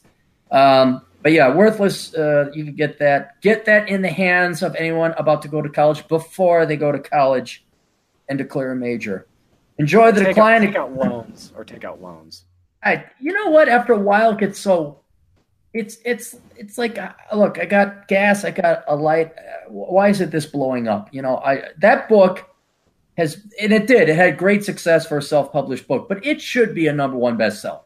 That's every graduation season, that thing should be like in the Amazon top 5 or something like that. And I don't say that because I want it to be that. I say it because I want it to be that, and it should be that. That saved, over the course of 3 years, it would be trillions of dollars. It would save generations trillions of dollars. I could have prevented the housing bubble with my housing book. That would have been $1 trillion right there. I could save trillions of dollars more over the course of generations, but no. They want the college experience. They actually think, let me tell you what they think, TJ. They actually think that they're going to get lucky with their sociology degree. It's like gambling. They think, oh yeah, I know 7 out of 8 sociology majors are going to be serving coffee just like I did in high school, but I'm going to be that lucky 8th one. I'm going to get a grant because I'm lucky. And hey, can you tell me what movie this is from? Sure. The Emperor knew the value of luck. That's why when he was promoting someone to field marshal, he says, yes, I know he's brilliant, but is he lucky? All right, never mind. And our boy Roy seems to have it. Well, then make me a general, sir. Patience, dear boy, patience. Okay. He's just not going to get that anymore. You're not going to get that in a movie anymore. Yeah. Oh, that's right. Yeah. I remember that. That was such a great movie. Commander Jensen. Curse of the High IQ. We were talking about that before. Poor Richard's Retirement. That's for anybody out there who does not have enough money saved up for retirement. You're saying, is that book for me? Answer the question. Do I have enough saved up for retirement? If the answer is no, then the book is for you, which is fucking everybody. That too should be a New York Times bestseller. Run Guts Pull Cones, where I talked about it with our buddy Adam Piggott. Kerry Luchter's book, Viral Podcasting, if you'd like to become a podcaster. Glorious Carl's book, Trade the Ratio. And our good buddy Rollo Tomasi, therationalmail.com. You can get his whiskey at tapwhiskey.com, spelled without the E. And then Positive Masculinity is his book, most recent one that came out. TJ, why don't you tell people about your books?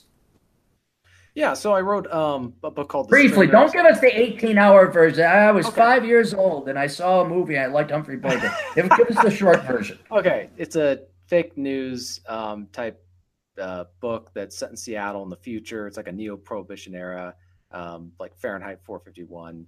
And then there's its sequel, The Informers. And then there's Men Who Walk Alone. That's like a 1930s old-fashioned pulp noir, Humphrey Bogart, shoot 'em up. Okay. We can get those on Amazon? Yeah, all of them you can get on Amazon. Get those in audio or no? I haven't gotten around to audio yet. Okay. I know how you don't like doing it yourself. Hire my buddy, jimfear138.blogspot.com, who I was going to promote anyway. Yeah. But Jim Fear does a good job. He does my audiobooks. We also got Asshole Consulting. You guys can check me out. If you got a question, ask away as long as you got money. JacobsAdultPlayground.com. Come out to Vegas. But first, go to JacobsAdultPlayground.com to see if he's got some deals and specials that he can put you in on. You can literally save hundreds of dollars contacting Jacob and having you set you guys up with entertainment. You can advertise on the podcast. It's $50 a month. But finding out my blog, the resurgence of the blog. I know blogger and blogging is dead because everyone has a short attention span. But people can actually track what, like, oh, hey, it came from this guy's blog. That's proving to be more marketable than YouTube or podcasts. Chad Elkins at ElkinsCPA.com. If you guys have a need for an accountant. And then we have the world of extraordinary podcasters, world-class bullshitters. The Beckloff, he's over at Landshark Beckloff. You got to look him up on YouTube because his YouTube channel he was a naughty boy and said naughty things that was not approved by the good people. He got in trouble with the good people, TJ. I know. Do you know how you can tell they're the good people? How? Because they say good things. Because they say the politically correct things. They don't hurt anybody's feelings. Those are the good people. And that changes every other week. No. It's whatever makes you feel good. Those are the good people. Oprah telling you that you're a fat lard ass of a 62-year-old mother. You can still have children in virtual fertilization. And yes, that man over in Tunisia really loves you. Go fly over there and give him all your 401k money. That Oprah loves you. That's how you can tell. 405media.com. Check out our good buddy John Grant. And he doesn't really necessarily have a show. He runs a podcast radio station full of different podcasters, including myself. Obsidian Radio, FinancialSurvivalNetwork.com, our good friend Kerry Lutz. Canto Talk, hosted by Silvio Canto, Canto. You can find him on Blog Talk Radio. Tom Likas at BlowMeUpTom.com. You ever listen to him when he was on radio out east or out west? I used to listen to his stuff on YouTube. I never got a chance to listen to his radio show, but he had some pretty good stuff. I remember it's got to be coming up on 8 years ago now, 7 or 8 years ago, before he went terrestrial. I found an archive where it was like 400 episodes of his show and just binged on those while hiking out in South Dakota for a summer. And that guy, and I didn't even know when he had a radio show 10 years before the Red Pill community blew up. And here's another example. Why was he relegated to the West Coast? Like, why did no one else in the country hear about him unless the internet was around? He should have been around. I'm kind of amazed he was able to get away with saying what he was saying in like the Hollywood, LA area. Like he's not exactly in an area where you can get away with saying things that stray outside the realm of allowable opinion. Mm-hmm. I think it's because they thought it was a shtick. And you could say maybe he presents it as such because he gets women callers or people that just disagree with him. I think that was part of it. I think he had an audience that was full, like I don't know, like I could be wrong, but I'm wondering if his demographics were a lot of women who were listening to his show, and the advertisers or whoever's doing the shows just realized, that whatever we're hearing about this guy, these people in this area actually like listening to it. So we're not going to do anything about it. I don't know. I just remember hearing some of the stuff he was saying. And I was thinking, how is this guy getting away with saying this in California? Yeah, I think there was a sensationalism, almost even a train wreck kind of, because he was getting the numbers. I mean, there was no doubt about that. He was definitely getting the numbers. But but what I'm confused about is it wasn't like he was on the air in the 1970s and you couldn't hear about this guy over the internet. Why did no one else tell me about, like, every once in a while someone would say, hey, have you ever heard of Tom Likas? I kind of found Bill Burr that way too. I'm like, one or two people mentioned Bill Burr, and then one day I was really bored and downloaded his podcast. I'm like, well, this is great. How come no one's ever told me about it? This guy should be like nationally famous. And now they are, slowly but surely, but it should have happened 8 to 10 years ago. Dude, I'm going to see Bill Burr in Seattle. Oh, yeah? Yeah, Bill Burr's going to be in Seattle, so I'm seeing him for his performance or whatever he's doing. Has he ever been protested because his jokes slightly controversial? I don't know. It's always interesting how some people just manage to get away with doing stuff, because Bill Burr is kind of in that weird sweet spot. I think Tom Likas is the same thing, where they say stuff that other men would say, but their politics are not quite.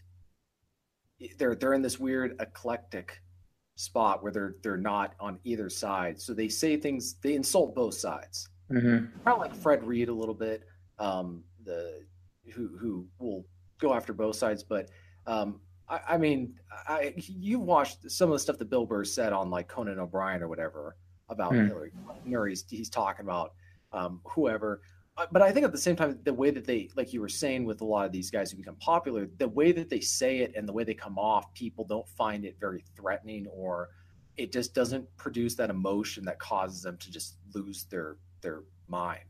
I don't know. I'm just kind of worried, like if Tony Robbins has some SJW, dusty vagina, wrinkly boobed cunt come up and, threaten him, or not threaten him, but try to trap him. It's Tony Robbins. He's the most, apolitical, innocent of guys. His message is not, I was going to say hardly, it's just not controversial at all. And here's this attention-grubbing whore that goes out there and tries to trap him in a bid for attention. Then I'm kind of like, okay, if he's fair game, why the hell hasn't Bill? Maybe Bill would shut him down. He knows how to deal with hecklers. I think that's the problem, is that some of these men just invite themselves to doing this because they know that they're going to get he's not going to fight back. He's going to give an apology, whereas maybe Tom Likas or Bill Burr, I mean, we have no idea how they would behave in those situations, but I imagine Bill Burr, based on some of the stuff he said about Trump, where he would just say, yeah, I said that, so what? Yeah, just move on. Like he wouldn't apologize. He'd say, I said it, and we're not going to make a big deal about it, and that's over. Kind of like how Trump, he was being called out for what he had said about, I think, Rosie O'Donnell and some of these women. And he goes, I said it, and we do stuff like that, and it's not a big deal. And then it just blew over. I remember people like, oh, when I had my best week ever, people were like, well, what's your response? Fuck off. I'm not going to apologize. Yeah. Go to hell. Yeah, you don't encourage by apologizing. I mean, there's that, I think it was John Wayne who said, never apologize or explain yourself.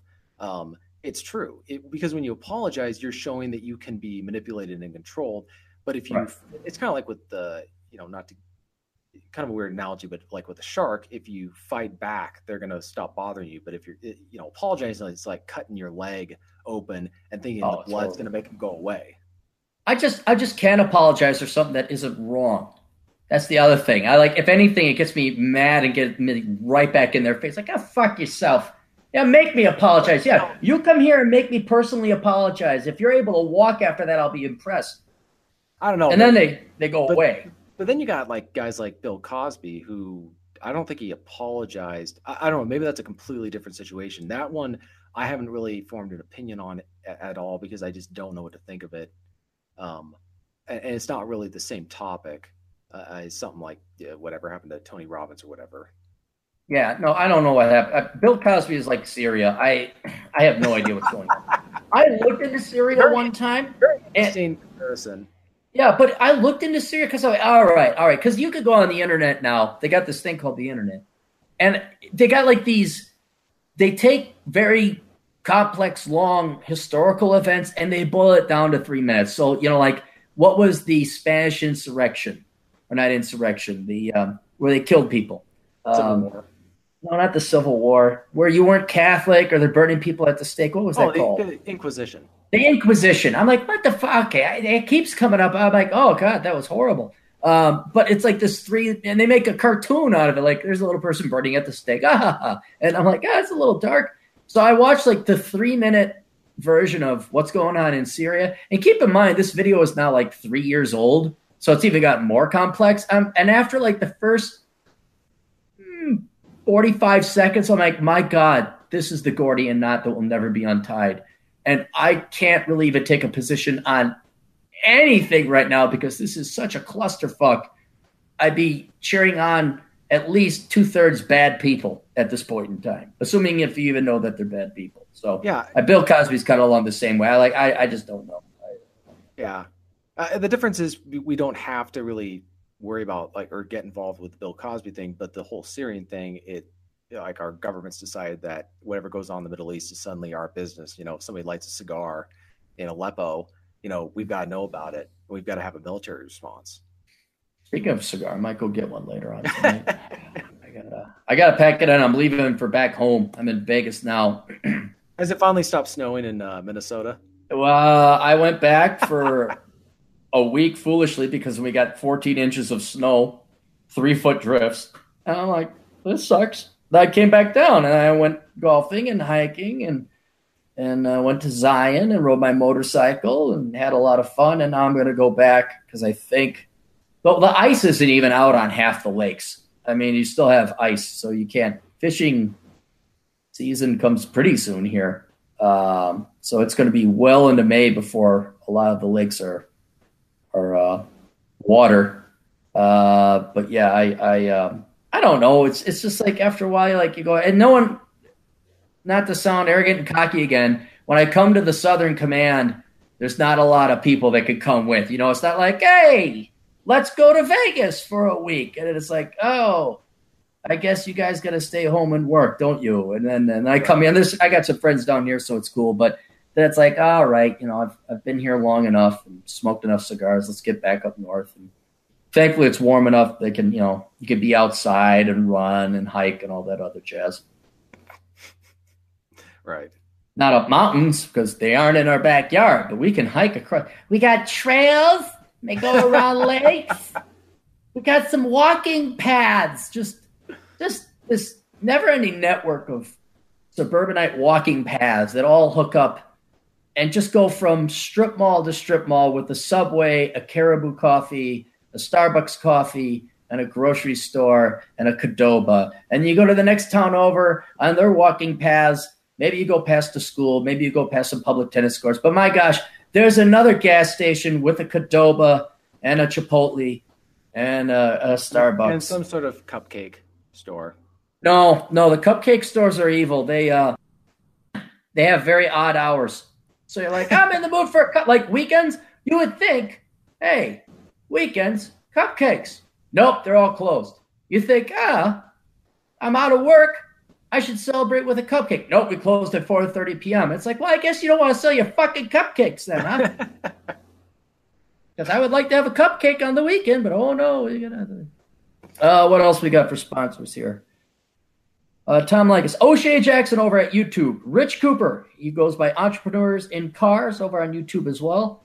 And our good friend Dr. David Perodin, the Safety Doc podcast. If you happen to have kids and you are interested in safety, tune into the Safety Doc. You can find him at safetyphd.com.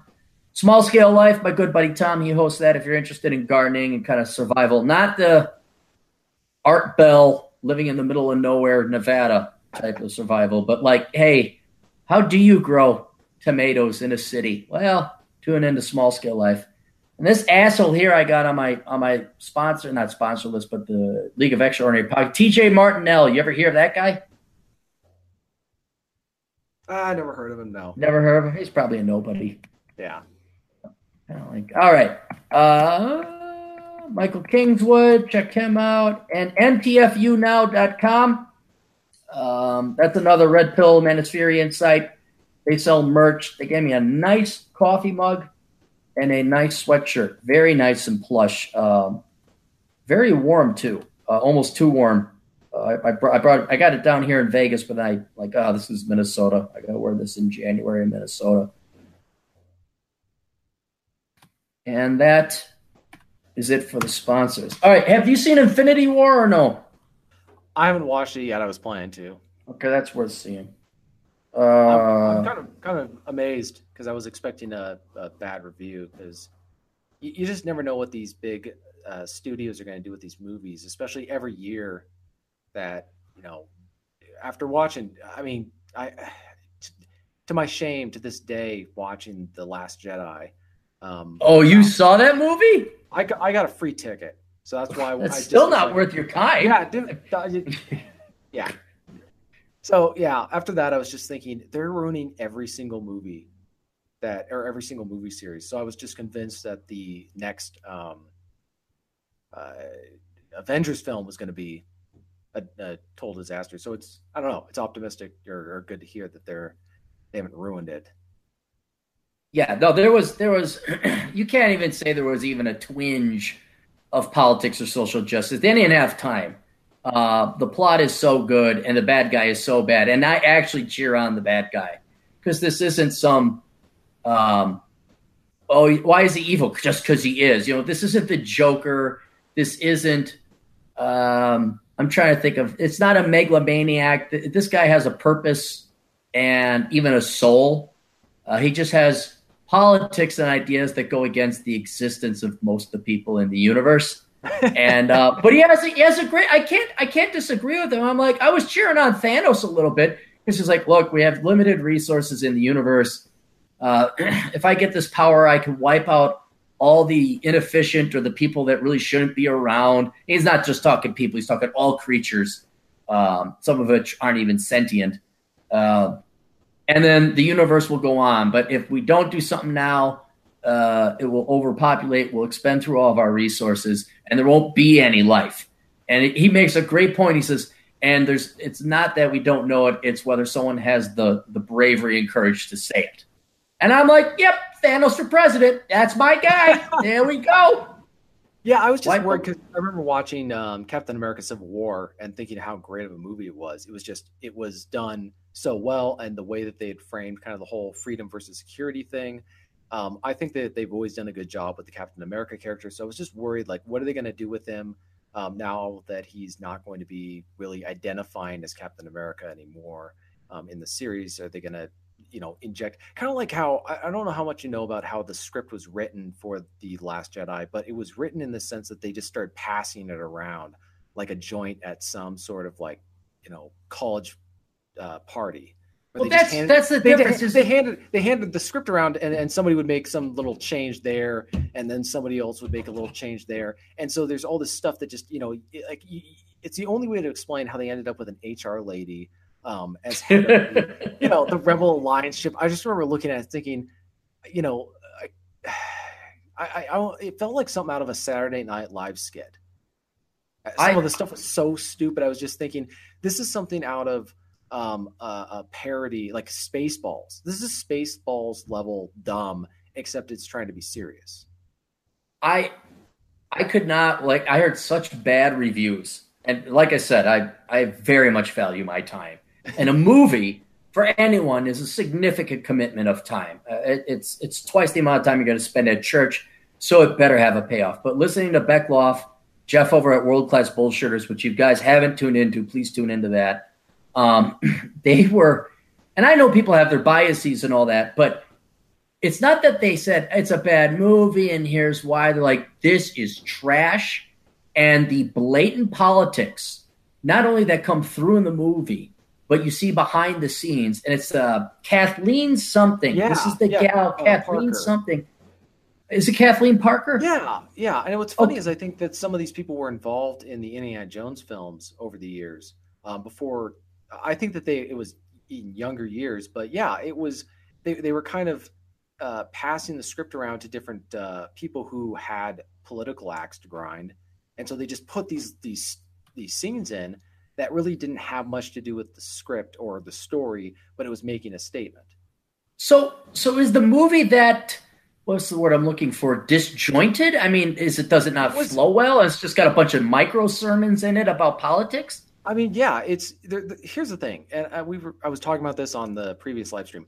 You can go to a movie that you completely disagree with the message of the film, but you still acknowledge the fact that it is a great piece of art. There's a lot of films that have done that where I'm watching the film, and I think that's kind of what kills us a lot especially when you're red pill. You look at some of these films that you've just loved growing up and watching. It was kind of like when I was watching Die Hard. Die Hard's a great film, but the whole thing with the husband and Bruce Willis's character and his wife, you don't really like the way that's saying about the proper relationship that a man should have.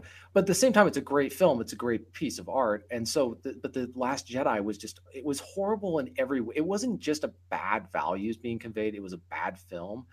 It didn't tell a story well. It was really cargo cultish way of adopting the Star Wars saga, because I think if they just have the aesthetics, they have the movie, but they have no idea what made the original Star Wars film enjoyable, and particularly Empire Strikes Back. So they were trying to just grab. I mean, they blatantly ripped off the Battle of Hoth scene at the end of this movie.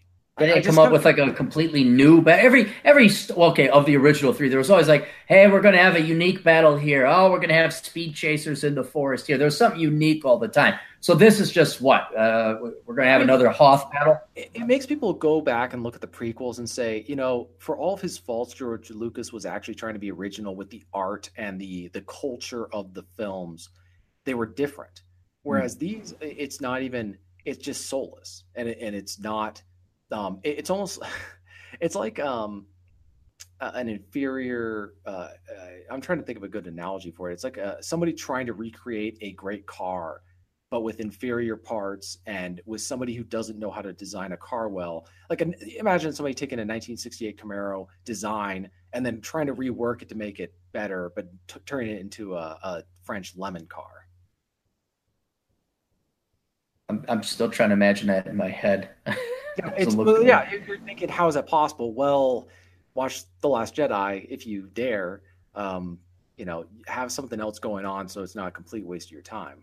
But, no, it's so sad that movie, I knew nothing about the movie or the politics behind it. But dude, Mark Hamill, there's a YouTube compilation of his comments on that film when it came out. He badmouthed that film openly to the point where I think lawyers got involved and he had to publicly he had to recant. He had to reaffirm the faith in the series. But he walked out of, I think, one of the premieres, and they said, "What can you tell us about this film?" And he just blank face said, "It's the longest." And then one time he was in the middle of a live interview thing with the movie makers, and he was just kind of bad mouthing the script writers or the director or whoever. And then he paused and said, I realize now that we're being recorded live." I'm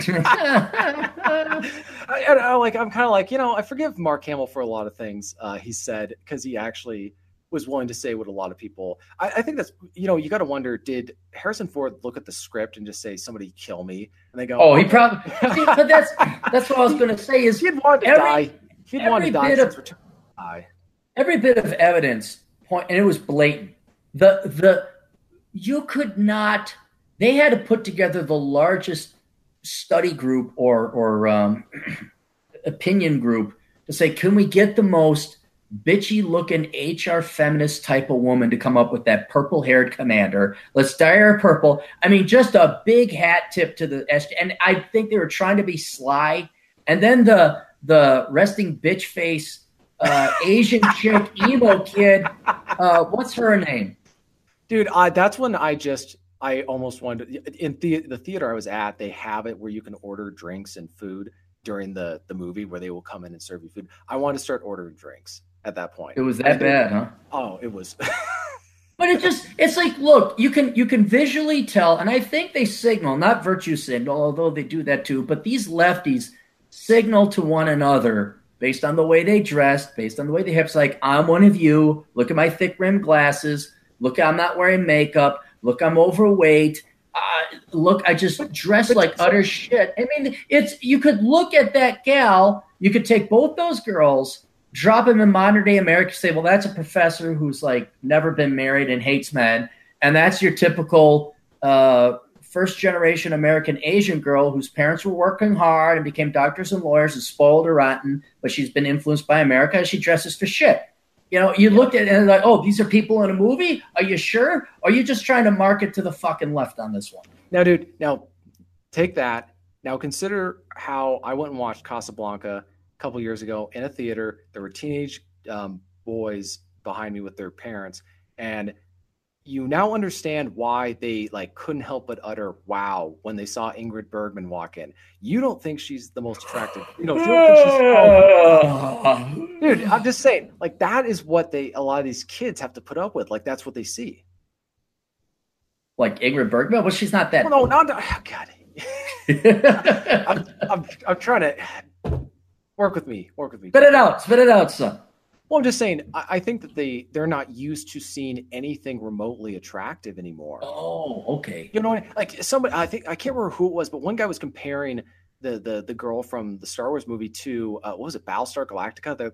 They had a similar Asian character, but she was actually stunning. I mean, there were movies from back in the day where they had very attractive actresses in these roles, and so they're just wondering, like, why are you picking these people who are not? They're not even eye candy. They're not. I think you got to wonder what some of these younger boys who are going through the school system, or they're just looking the art. Because I don't watch TV, so I have no idea what type of how they're being starved. And it kind of goes back to what we were talking about with the Bond films. I mean, you're watching, Thunderball or Goldfinger, or I mean, shoot, you're thinking of You Only Live Twice, where he's like has a whole like harem of Japanese girls giving him a bath or whatever, but they're all attractive. So it's like, I don't know. I don't know because I'm not there, so I can't speak to it.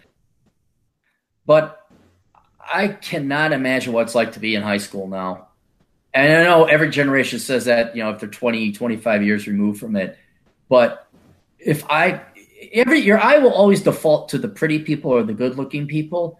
But what I've trained myself to do occasionally is to stop and look at, one, how fat people are, and then two, say, okay, what percentage of the people here are really good looking? Because you only focus on good looking people.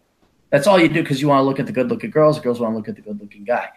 But with these boys today, being in high school, and I saw it, where did I see this? Where was I? I noticed it, where all the women, no girls had makeup. They were dressed frumpy and down. Oh, yeah. It was hiking. It was hiking in Zion. I'm looking at all these young, fit kids, 18 to 25 or whatever. And I'm looking at them and looking at them and looking at them. And I'm like, there's not that you're supposed to dress and wear heels when you go hiking in Zion National Park, but not one girl looked attractive. They were kind of dumpy looking. They all were a little bit overweight, especially for hikers. I don't think that many went up to the top. Tattoos. And yeah, dude, that, I mean, you've been to Seattle. You know how bad it is. Oh, yeah. Yeah. It does not inspire a young man or a young boy like, oh boy, I can't wait to major in engineering. So I can go and provide for that hairy armpitted hole over there that I might breed children with.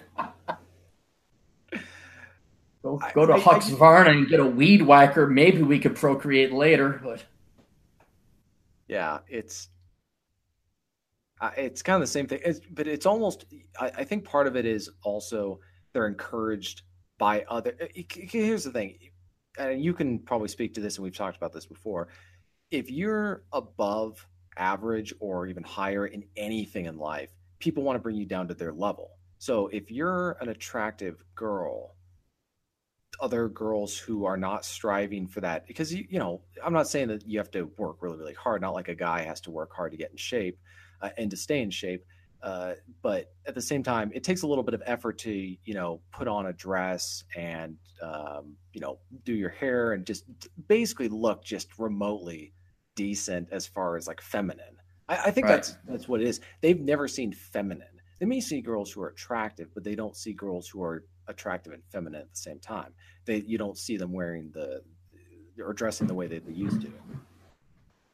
I wonder if they even have the incentive or even aware. I mean, we're not just going to slam on girls, but look at the boys. I mean, do girls have any real incentive to go and get dolled up? I mean, what are they going to do? Grab wimpy soy boy McQueen over there? And I mean, I don't see any incentive for either of the sexes to make themselves presentable to the others. Right. And this isn't a complaint. It's just an observation. I agree. That's why they probably don't, because there's no demand that they do. there's no like you see these guys who are well accomplished in life and the type of girls that they're willing to go for, and then they say how they're lucky to have them. And I was like, you'd have been lucky to have never met her, dude. Yeah, and you're more true. And I wish I could say we're making this up, or it's for sensationalism, or to get the ratings, or that we hate women. I can't, because I got guys my own age. This is not millennials. I got one guy, and I can't say, but there were so many deal breakers with this woman. One of them being horses. I'll tell people that, and that was the least of it. And you know how much I hate horses. But I'm looking at him. I'm like, you have the option to be single. You'd be infinitely better off being single. He's like, yeah, but I kind of want a girl. And I'm like, how are you, my friend? What happened to you? Dude, you used to be somewhat self-respecting. I don't know if it's them. Or genetics, biology just compelling you to go get a girl? I'm just wondering if it boils down to either they're afraid of dying alone, they're afraid of being lonely. And look, men like me, we're just, I don't know if it's genetic or just predisposed because of our personalities, but I'm capable of being alone for a little bit longer than most people. So if other people feel differently, then that's one thing. But I almost wonder if part of it is just self-respect. They feel like not being in a relationship, they feel like low self-esteem. They feel like they need to be in a relationship to get self-validation. I've never felt that way. It's always been the relationship needs to bring value to my life, but it's not like the whole idea that you need to be in a relationship come hell or high water is saying that you don't think well of yourself by yourself, but also the girls you date are going to pick up on that. They're going to realize that and you're an easy mark for them. Yeah. And the thing is, you're going to attract girls who are looking for that type of guy for the worst reasons imaginable. So it's a wounded gazelle, It's the lagging gazelle that they can pick that one off from the herd. Right. But I see a lot of that, and I'm wondering, are they genuinely afraid of dying alone? Or just being alone, where they can't, because I know a lot of people who they cannot be alone by themselves for a very long period of time before they get really, really anxious. And I'm wondering, is that just because they're extroverted, or is it because that they don't like who they are, and by being alone, they're forced to start thinking about, they're forced to engage in the kind of introspection that we do, and maybe they don't want to think about what they actually believe or what they. Because to get to the kind of conclusion that you and I and others, I assume who are listening, and you have to take the time to sit down and think through what you believe and why you view the world the way you do. And you have to, and when you realize that you're wrong, you got to go through that very painful process of kind of killing that part of your ego, and psychologically moving on and establishing something new based on what you now know to be true. And a part of that is required for most men, because I don't think a whole lot of men are naturally red-pilled on this stuff. They're raised to believe certain things, and then they get older and they observe in the world that that's not the case, but they got to make a decision. What am I going to do? Am I going to try to figure out what the truth is, or am I going to intentionally remain ignorant? And by doing that, by being around people who are going to keep me from actually thinking about that kind of stuff. I don't disagree with you. I think there's multiple causes, and that's certainly maybe one of them, a fear and combination of having to look at your soul, look at yourself in the mirror. In my case, and an increasing number of guys' cases, it was just plain beat out of you, where you're like, I remember where I said, I'm done with this shit. I am done with this bullshit. And I was already getting fed up, and my standards were getting higher. I would tolerate less and less. And then I just threw, and I remember I was going on a date with this gal, and these sons of bitches, my quote friends, my buddies, they must have knew this girl was crazy, because they weren't going after her. And I should have recognized that. And I took the bait, and I went right for it. And we were going out, me and this girl, redhead, of course. I know you're partial towards the redheads as well. Nothing good comes of redheads. Nothing good ever came of redheads. Not one pleasant experience, no matter how hard you try. So I'm like, and this girl's like green lighting me. I'm ready to go. We're at her place. We are buck naked, both of us, in her bed. And then she's like, oh, well, we can't have sex. I'm like, that's it. And I got up, put on my clothes, walked out. I'm like, I'm done. I'm fucking done. And what I realized is it wasn't bad luck. It wasn't statistics. It wasn't, oh, you're just looking in the wrong places. All this other fucking bullshit your mom, your female friend says. No, they're all fucking like that. There's always something, some kind of deal breaker. And what you have to realize and what you got to do and commit to is you have to commit to, no, I got to deal with it and train the girl in. And I'm like, I am not training anyone in. I'm not dealing with this bullshit. I am happier being by myself. This was back in the time 360 was just coming out, playing Red Dead Redemption. I'm like, I'm out. I'm gone. And for that reason, I'm out. And I think a lot of men, younger men, but older men too, but especially young, you just got to realize, like, this is bullshit. There is an objective standard. When you're getting pissed off, when you're getting flustered or frustrated, the girl isn't doing what you want. I'm not saying she's your slave, but you're like, oh, yeah, she cancels or this or that. Or she's fucking naked in your bed but won't have sex. There's nothing you're doing wrong. It's that fucked up, and you have every bit of self-right and entitlement to sanity, peace, and calm that just involves you being by yourself and doing what you want and not having to fucking adapt or adjust or give or sacrifice so this girl might somewhat act normal around you and have a semi-functional and successful relationship.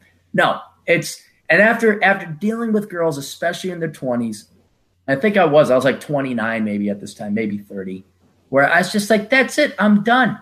I don't have time for this. And then ironically, that's when things started going way better than they did before. Not necessarily with women, but pretty much every aspect of life. And that's where the guys have just got to, I look at, and these are guys my age. I'm like, why haven't you had this fuck it, I'm done moment? Like, how many more? This is a decade ago now, guys, and I've seen you, and it's only gotten worse. I thought like women would get more wise and mature, and I have seen that. I will admit this: when they become single moms, then they grow up real quick, and they're like, oh yeah, okay, they're a little bit more serious at that point in time than they got a kid. But the gals that are single and don't have kids, and are in their late 30s and 40s, you think it gets worse. It just gets more delusional and worse. And the absolute shit that my buddies who are my age are bringing in and thinking that this is like, well, I don't know if I'm going to meet it. Oh, it's like, go become a priest. Go join a monkery or a monastery. Go do whatever you go live up in the mountains in that gay community headed up by TJ Martinell over the Cascades. Go up there and smoke some pot or whatever they do up there. But God Almighty, don't deal with this anymore. But they don't. They don't have the self-respect, or they're just so hardwired to breathe. They got to have a gal. It comes down to self-respect. Like at some point, you have to say that regardless. Like at some point, like you were saying. You don't let people treat you that way. No, you can't. It just boggles. It really amazes me that a lot of men will not tolerate any kind of disrespect under any other circumstances. But then you bring it into a relationship, and they'll pretty much allow themselves to be, abused in like verbally. Oh yeah, ran over, completely. Yeah. And then you talk to them, like in the business world, they're just ruthless. They, they'll, they'll show no mercy to old ladies, but then you turn around and deal with their girlfriends or whoever they're dating, or maybe their wives, and even their kids, and then they just turn their spine immediately just evaporates. And I don't know it's almost like it's part of the conditioning that we're taught, where they feel like that's an area, like the business world is an area where you're allowed to be ruthless like that. But then when you go into the relationship, they buy into that stuff. I see a lot of that where there's men who they maintain frame very well in a lot of circumstances, particularly the professional life, but then they go into their personal life and they start deferring, and they put up with all sorts of stuff that I couldn't imagine. I mean, I can't tolerate that stuff in either world, either the business world or my personal life, because I have that self-respect. And I don't, when I was younger, I didn't necessarily think about it that way, but I remember when I was being treated in ways that I didn't like, and I pushed back, and it was sort of surprising for some of the people involved to see that. And they would say, well, if you want to be in a relationship, this is what you're going to have to do. And I go, well, okay, I guess I won't. Yeah. No, I mean, then you see the bug eyes, and they're like, they like the. You called their bluff. Oh shit. You know what it is? I think that's part of it. Is somebody? I think it's coming from the fact that, and I wouldn't know because I'm obviously not a girl, but for them being alone is not, after a certain age, is not really conceivable. Like, it's assumed you're going to be in a relationship, so they assume that men have the same values. But what a lot of them don't understand is that we are very much capable of, like, we value the fact that we can get up on a Saturday morning at 7:30, go to our fridge and pull out a bottle of beer and drink it and have it for breakfast. Like, we can do that. We don't have to, but we can. We can go, like, we get up every single morning and we can do whatever we want. And that freedom is a huge thing, in a priority in our life, and we value it. But and being in a relationship or getting married or whatever, we have to give that up. Now, it could be worth it under the right circumstances, but the idea that we're going to give it up no matter what for whoever happens to be there is, I see men doing that. I just don't get it. And I can't even ask them about it because they don't really want to even think about it. I can't, and it's kind of an interesting, because I got, you're 31? Yeah, you just turned 31. You thought it was the end of the world. No, I actually thought the exact opposite. My life. I'm kidding. Oh God! Listen. Anyway, not to give you the old man shtick again, but me and DT and John Steele, you're on with him. We're to the point where you just stop giving a fuck, and even the academic questions start to lose interest. Like, it's never been figured out. Although I will admit, in the past 10 to 15 years, the Red Pill and Manosphere has done a spectacular job of rediscovering, cataloging, formulating, and recording the wisdom that was lost about wisdom. I think there isn't that much left over, maybe to update it as society and women and men evolve and change a little bit. But now that you got a very functional... but now that you have a very functional and working philosophy, it basically boils down to, that's how they're programmed. It's hardwired. Nothing can be done. We're powerless to do anything about it. We can control our own environment and choose wisely and maybe influence women in our lives. But when you look at it, it's an acknowledgement of how little you really control the situation. It's kind of like Texas Hold'em poker. You control some of the variables. You wield some kind of control and power over the situation, but there's a huge aspect of chance. And the thing that you pull from it is acknowledging that this is not a science. And then soon, once you do that and you played your cards right, you start to maybe not so much disengage, but you just move on and you just don't care. And I think you and I... You're especially, to save yourself some banging your head against the wall. I don't know if you're ever going to find the answer to why your male friends accept this unacceptable treatment from quote unquote loved ones or women or the family and don't man up and spine up. And I've tried, man. I've tried and I've lost friendships.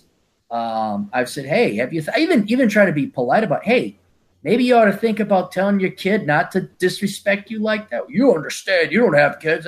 And after a while, it's like, yeah, you know what? I'm not even going to get my blood pressure up about it. And you kind of almost watch it as a sport or a movie, completely removed from it. I think the important takeaway that I've learned, still being a bachelor, and maybe you can attest to this too, is that men who discover the red pill philosophy and learn about that stuff, there's going to be a temptation for them to be bitter at first because, and I get it. Like, I was very angry at first because you realize that everything you've been taught on a lot of things, like critical areas of life, like we're talking fundamentals, was completely inaccurate, and could have ruined your life had you acted on it before learning about the truth. But at the same time, you have to acknowledge the fact that you are one of the lucky ones. You have, I mean, in a certain sense, you've been saved from a fate because if you learn this stuff after you get married, you can't get out. And especially if you have kids, like you're stuck. Now, if you're a bachelor like me or like Darren here, you now have knowledge and the freedom to decide what you're going to do with your life, as opposed to men who have to now take that knowledge and try to make a very dangerous situation manageable or workable, where there's not a lot of room for error. And if they're not able to keep it going, it's going to be catastrophic. I don't have to, one of the reasons I don't have a very stressful life is I don't have to worry about that kind of stuff. I don't have to worry about a relationship falling apart or, the idea, I couldn't imagine what it'd be like to have to get up every day and work my butt off and not be able to leave my job because I've got to pay child support or alimony to somebody who left me for no good reason. And so men who are, there's the whole debate over the MGTOW thing or whatever. Men need to think about the fact that they are free to do what they want and not get hung up on that. And I think one of the problems is that they still, they know the truth, but they still want women to behave a way that they've been taught, but it's never going to happen.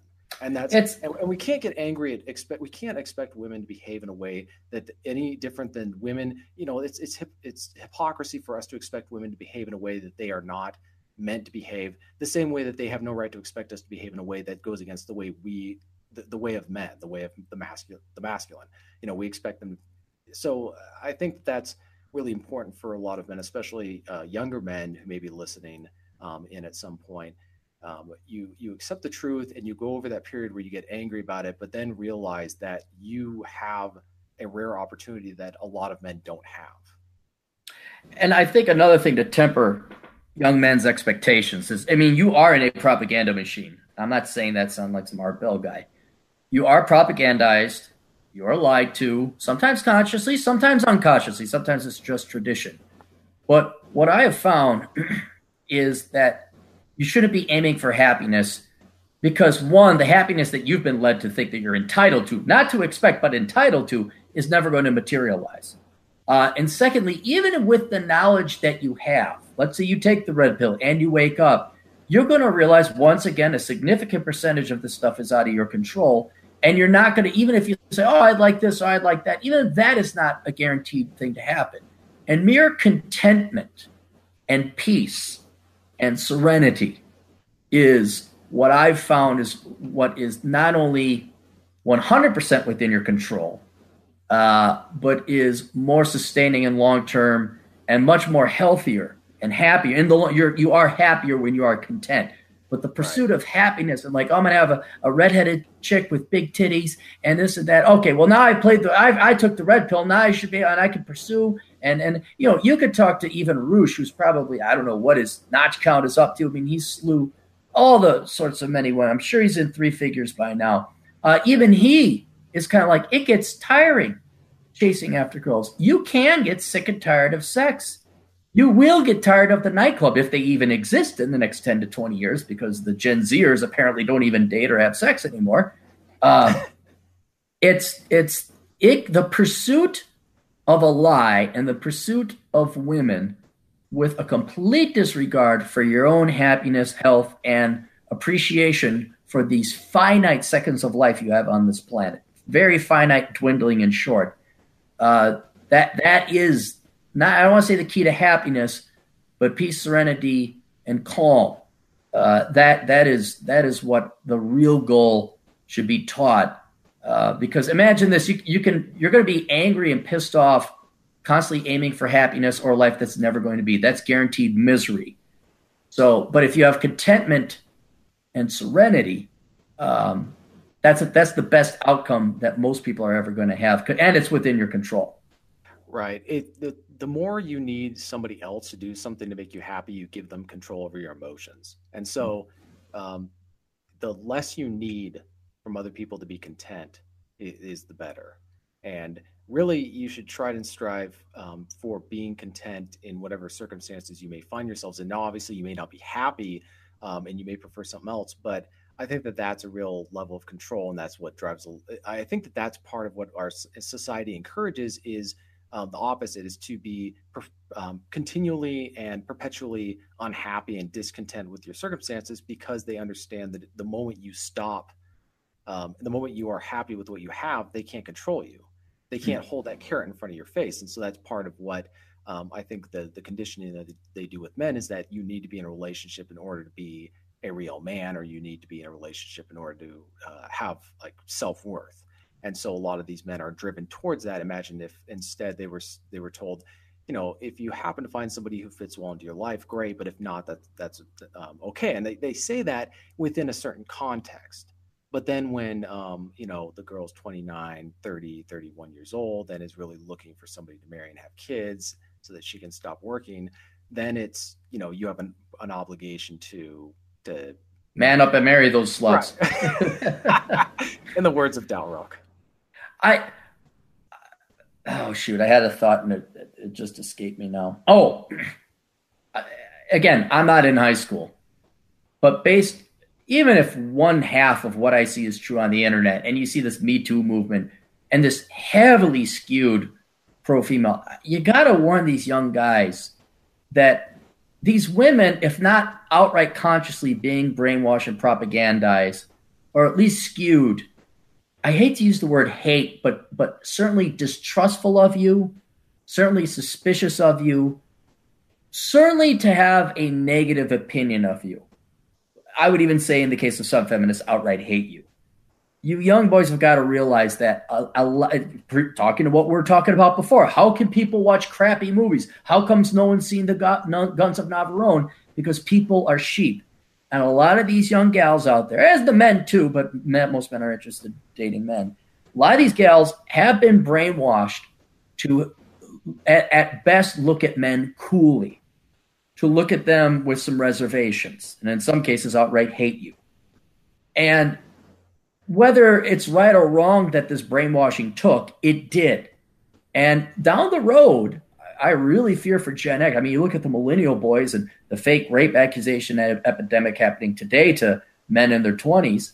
But boy, these Gen Z boys, I'm afraid what's going to happen when these girls are 25 and you put your arm around a girl at a party once and you were drunk, and that's sexual assault or harassment or something.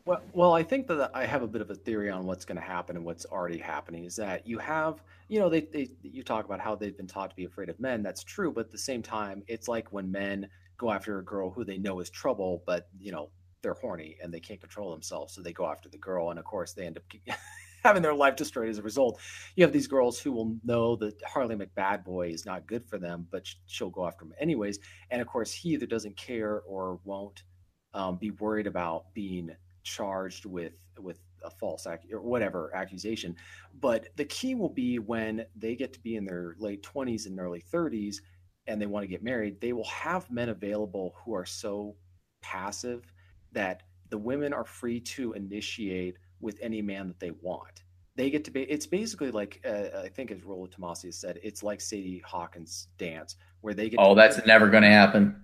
Go on. I'll explain why. No, it's going to be, it's a situation where when the girls get old enough to get married, they're going to go and not initiate, like they're not going to go ask the guy out, but then they're going to start flirting very heavily with men who may not have the courage to ask out a girl originally because they've been taught all this like Me Too stuff and enthusiastic verbal blah blah blah blah blah consent, where they're just terrified of and also this, I think this is where the resting bitch face thing comes into play, where the girls are basically keeping those guys away during the time when they don't want to be like married or dating those kind of guys. They want to be with the guys that they really don't want to marry. Chad McThundercock, yes. Yeah. And otherwise known as Chad Elkins CPA, but we keep his porn moonlighting business to a minimum. We keep that quiet. And again, I don't think that this is like they sit down and write this down. I think that what they are doing is they are reacting to that naturally. Like they want to compartmentalize the men that they want to have fun with, and then they want to compartmentalize the men that they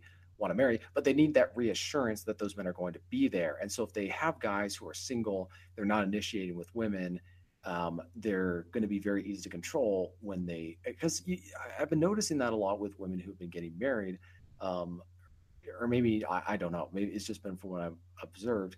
The men tend to be very, what would you say?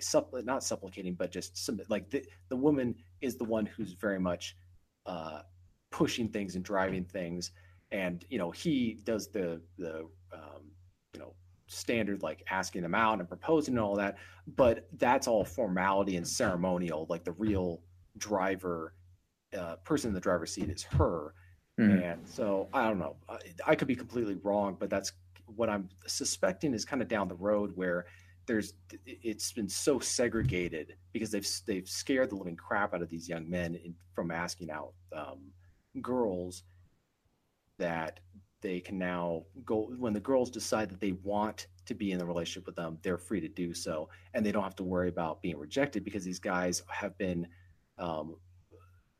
cowered into not taking advantage of their capacities as a man at 30. I think what's going to happen, and it's already happening to a certain extent, you can use classical boring supply and demand from economic surprise. I'd use that there.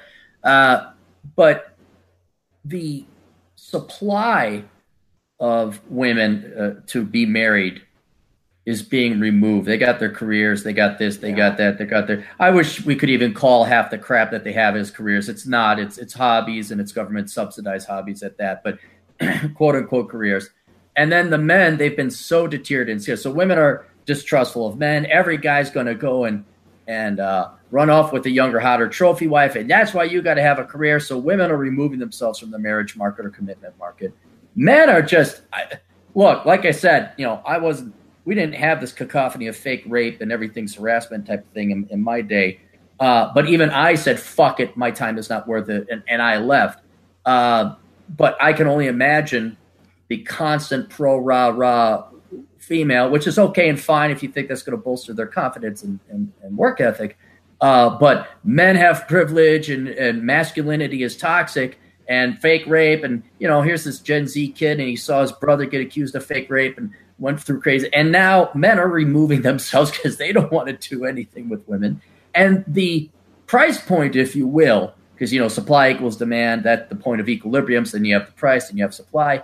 What's happening is the price is the age at which people are getting married. And that has been going up, which means actually going down, because men, no matter what, and this is why I kind of disagree with you a little bit there, men are the ones that still propose. We're the ones that ask women out. And this is one thing where women are hands down inferior to men. I know it's not politically correct, but it's true. There's some things women are better at than men. Some things men are better at than women. And courage in approaching the opposite sex is purely the domain of men.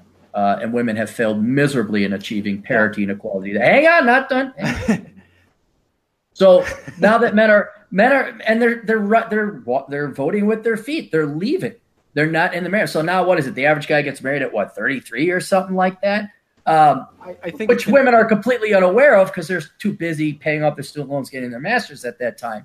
But that's what I think is going to happen is there's just going to be a evacuation of the dating, courtship, and marriage markets, where just fewer and fewer people are going to be getting married and dating. I mean, you already see it with the Gen Zers. Like, what was it? Like 45? Or was it 60%? Somewhere around half of seniors last year had never been on a date. I'm like, dude, I was a nerd and I got plenty of dates. What the hell? How have you never been on a date? So let's go back to you were saying about the approaching thing. Let's make sure we understand the nuance here. The women aren't, it's kind of like the women are going to start acting the way a normal girl would in the 1940s when she's interested in a guy. She's going to give off heavy indications of interest in him to the point where he feels like it's so obvious the guy would have to be a complete moron to not know that this girl's interested and wants him to be asked out. I think all this nonsense that they've been taught is intended to make them terrified of asking out any girl who is not clearly interested in him. And so what it's going to do is it's going to keep the men from asking out girls and initiating the men that they want to later marry. Like it's going to, again, segregate, because there's going to be the men who are going to, approach women no matter what. They're just not going to care because they're, for whatever reason. And so when the women decide that they want to get married, now they're going to, take off that scowl that didn't. RBF. Yeah, they're going to take off the scowl and they're going to start smiling and saying, trying to flirt heavily with some guy who is very Poindextery. Yeah, like the guy who would have never thought of asking, and he's of course going to think that his years have paid off or whatever. Or, yeah. So it's so sad. Now the one thing that could happen, and this goes back to what I was saying about people kind of being sheeple, is that we, much like the marriage market and other types of bubbles, we could see a burst in the marriage bubble where, for a variety of reasons, something that could happen that causes, and it could start with younger women, some girl somewhere becoming a bit of a trendsetter and saying she's going to get married young, and it suddenly becomes a sign of status. And suddenly all the girls her age want to start getting married. Well, then the older girls are going to have to start competing with the younger girls. And then it's going to be this kind of crash where the standards that women are going to have for men are going to drop down to what they should be, which is, he's employed, he's got no criminal convictions, he has only 2 eyebrows. Oh, hang on, hold up, go back a bit. What's going to be the catalyst to this? What's going to trigger women to do this? I mean, this is all hypothetical, theoretical. Okay. It might never happen, but I'm thinking one possibility is that you have a girl, a famous celebrity, or just some girl somewhere, somebody causes the notion of being married young at like early 20s or something to be fashionable. Like they make it cool. And so all the girls her age want to start getting married at that age. And they start, of course, sapping up the guys who are in their late 20s and 30s, because that's the kind of the ideal thing. Well, then the girls the same age as those men are going to want to lock them in. And then that's going to cause the panic.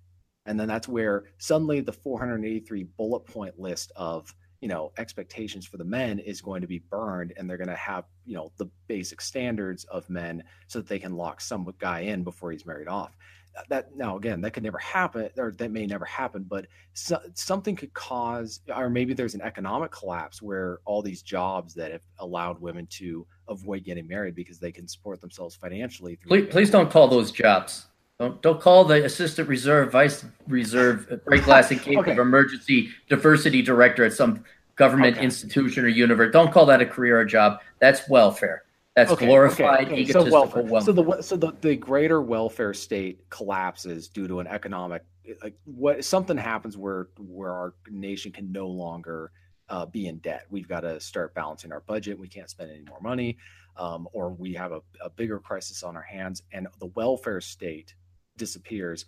Well, now they've got to start relying on a man like they before to have that kind of lifestyle. Then suddenly men who've got, our basic providers like back in the day. I mean, that is all possibility. We could see this whole situation going on for the next 10, 20 years, but we could also see that happen theoretically tomorrow. I don't think it's going to happen right now. And the nice thing is about being a man is, at least at my age, I can afford to wait a few years before finding out if that's actually going to happen. But the girls my age can't afford to wait that long. So that's, I don't know. We'll see what happens. I just remember looking at Dalrock's, some of his blog posts on the number of never marrieds piling up. It's almost like a bubble. And what happens when those women start decide to get married in mass, but then they realize that there aren't enough men for everyone. Well, and another thing, and you'll find this also because let's just admit it, you're very independent minded. You go off, you do your own thing. You're okay being alone. Right. What ends up happening, I've seen this with a lot of my older friends who are in their 50s now, never married men. You're set in your ways. You're an old dog then, and you don't want anyone in your house. You got your routine. You got the couch you want. You're perfect. Like I said, peace, serenity, and calm. And they don't want their nicely. I got one buddy in particular, very interesting. He's like, he's a millionaire, drives a Kia Rio. You wouldn't know it. And he's like, sometimes I'll get up and I'll teach myself Vietnamese over the internet, watch some Vietnamese. He's a pasty white guy. And then I'll fly to France, and then maybe I'll go get some coffee, and then I'll drink some whiskey at 4 a.m. And there's no way you can introduce at, what is he, 52, 53 now? There's no way you can introduce a woman. I think at that point, yeah, you're kind of in that realm where, you don't. I mean, I don't think if I get to the point where I'm 51 or whatever, and I'm not married and I don't have kids, I'm not probably going to have kids. I think Right. that's I couldn't deal with that. But I think for a lot of men my age, under the right circumstances, now again we're dealing only in the hypothetical and theoretical, the expectations of women for men to get married could drop so low that men are not used to. I mean, to be frank, moving from Seattle to over here, and talking to some of the older generation people, they were actually talked like that. They were amazed that I wasn't divorced. I didn't have any illegitimate kids. I had a job. I paid my own bills. I had my own house. You're in shape. They were like, like it was sort of, you'd be perfect for any girl to marry. Not to my own horn, but it just like their expectations are based on the 1950s, where that's like the typical guy in my situation would be getting married. Nowadays, you have to outperform the government for providing for a girl, but also you have to basically give them the impression that they're going to be in charge. I understand that there are men who are able to properly, like you would say, train them into thinking the proper way for a healthy relationship, but that's not how a lot of women in their late 20s and 30s are going to be thinking. They're thinking, I'm ready for my for the man who's going to fit into my life. Right. And you know why? Because according to her schedule, it's September 15th, 2021. She finished her master's. She will have completed her 3 years to that date, and then she's supposed to find a man and get married according to the scripture. Right. Yeah, and she needs to get married by this date, and she needs to have kids at this 2.5 kids, right? No sooner, no later.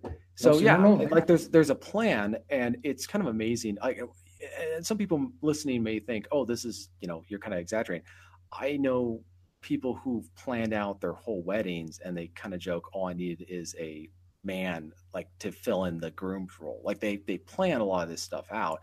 Now, some of the time they may be joking, but at the same time, if nobody gives them sort of a healthy counterbalance or kind of grounds them in reality, they carry this stuff with them, sort of like how a lot of men watch these Disney films and get one-itis and think that they're going to find their one true love because their dad didn't have the decency to say, yeah, son, it's a stupid cartoon show, and you don't watch cartoons to find life's truths. Here's a couple books that you can read, or let me tell you about my life and my experience. But yeah, then they get older and they think a lot of men think I'm going to be the one. And girls will also think that way. Oh, we're going to meet the one here. And they have this very specific idea. He'll say this, I'll shoot him down and act like I have a boyfriend. What was that movie? If anyone goes on the critical list, let me know. And then I'll know it's him.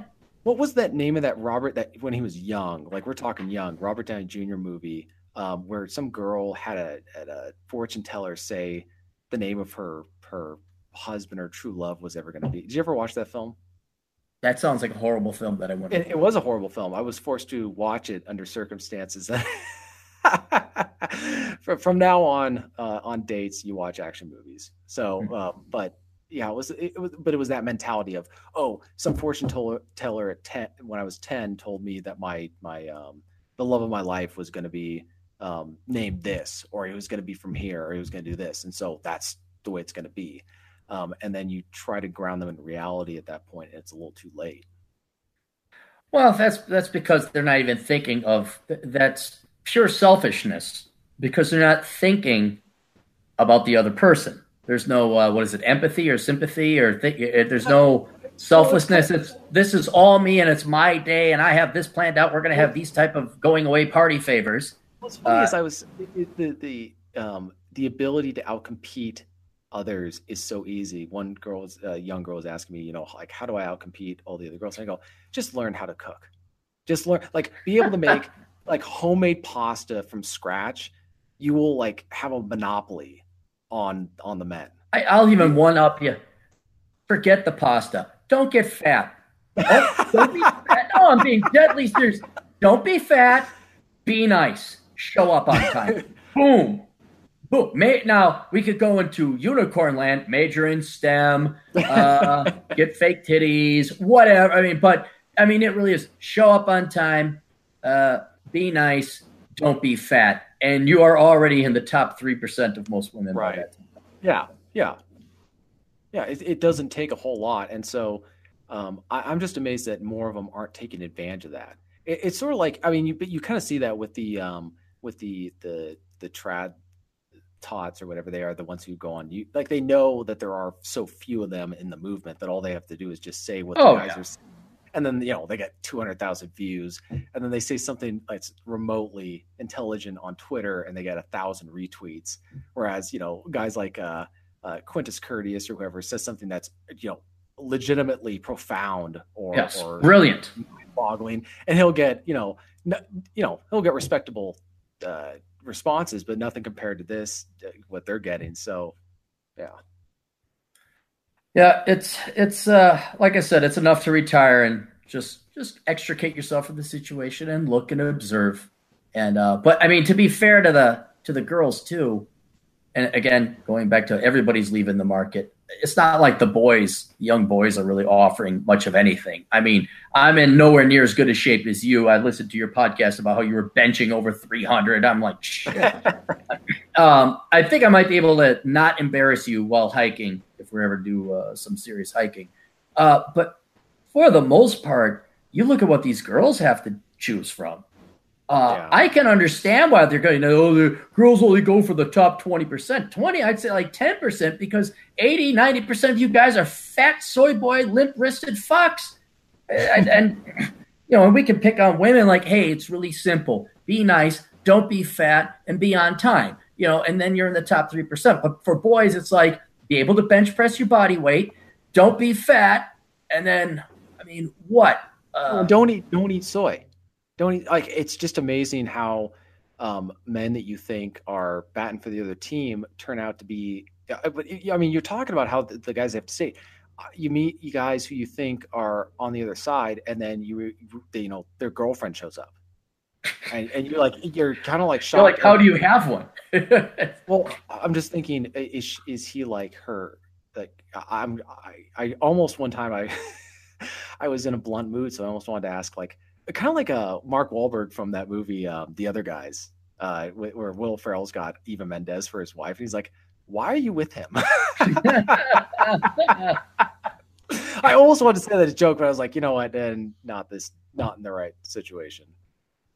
There's a piece of me that looks at that, and I'm just kind of like, I should try and steal her from him, because it's like, is it that bad? Is it really that bad that this is who you're going out, like the guitar playing poet major? I just well, just the way that they're like so nice to their.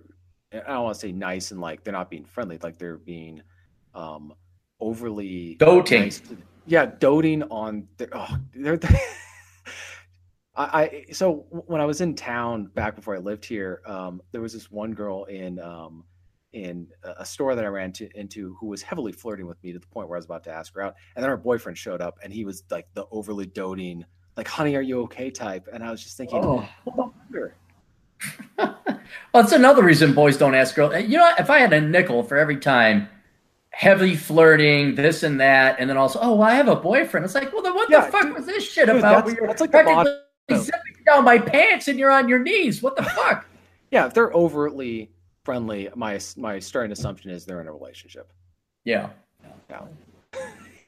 It's all fun. Yep. And so, like I said, I'm gonna go hiking and playing golf and ride the motorcycle, and oh my god, they're free to join us on these adventures, but we're not. There's not going to be any demands. It's going to be, we're doing this, and if you want to join us, great. But if not, we're doing all the same. I got one that's going on the critical list. I might line you up with. But and then I got several. I mean, there's I the old cat that runs into girls. We do have female listeners. God bless all three of you. But no, we probably have a couple hundred, I'd say, within the sphere, and a lot, and they're cool. Like they already got that one great thing about them is they're not this brainwashed leftist sheep. These are really truly independent thinking women. They're more prone to be traditional. And when I find and hey, any of you ladies out there, you're looking for a guy. We got TJ Martinell. We have the mighty Chad Elkins. I got other people, obviously, who are not sponsors or fellow podcasters. But yeah, I got the thing that pisses me off, and don't you ever do this to me, TJ. I swear to God, if you do this, I will make sure the liberals come up and get through on Highway 2 and invade your little town there. Don't say, oh, the 300 miles away. Don't do that. Don't do that to me. Yes, somebody is going to have to travel. Somebody will have to go to the place the people are at. And I'm so sick and tired of distance being the thing where it's like we have planes, we have cars, we have motorcycles, and everyone, that's too far away. Well, then maybe you ought to say, fuck it anyway and go. Or just, okay, because a 3-hour drive is totally worth the hundreds of hours you're going to spend on crappy dates and going to the nightclub and the bar and not having any fun or success. So I do not accept distance anymore as an excuse.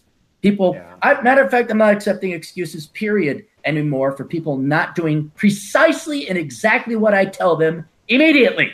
So if everybody just does what the fuck I tell them ASAP, everything will be well. And you'd be amazed. But yeah, if any of you girls are out there and are going to obey me and comply immediately, you will all fall in love and find your true soulmate. But just do what I fucking say. No, I was chatting about this with a friend of mine when we were saying how, let's look at it from the perspective of a 22-year-old girl who actually wants to who's looked around at the older women, maybe her older sisters or aunts, and realized like they've swallowed the feminism and they're miserable and they're like, I don't want to do that. Well, think about the pressure that's put on them. I remember my college counselor, I was chatting with him and he told me off the record, of course, that every single girl he counseled, when he asked them what they wanted to do, they all secretly admitted that they wanted to have a family. They wanted to get married. They were being so heavily pressured by their parents and by their friends and family. Everybody was telling them, you need to go to college. You should, you can't settle. You can't be whatever. And so it's not like these girls are, crawling under barbed wire to do the stuff they're doing. They're doing what they are. To go against that requires a lot of guts.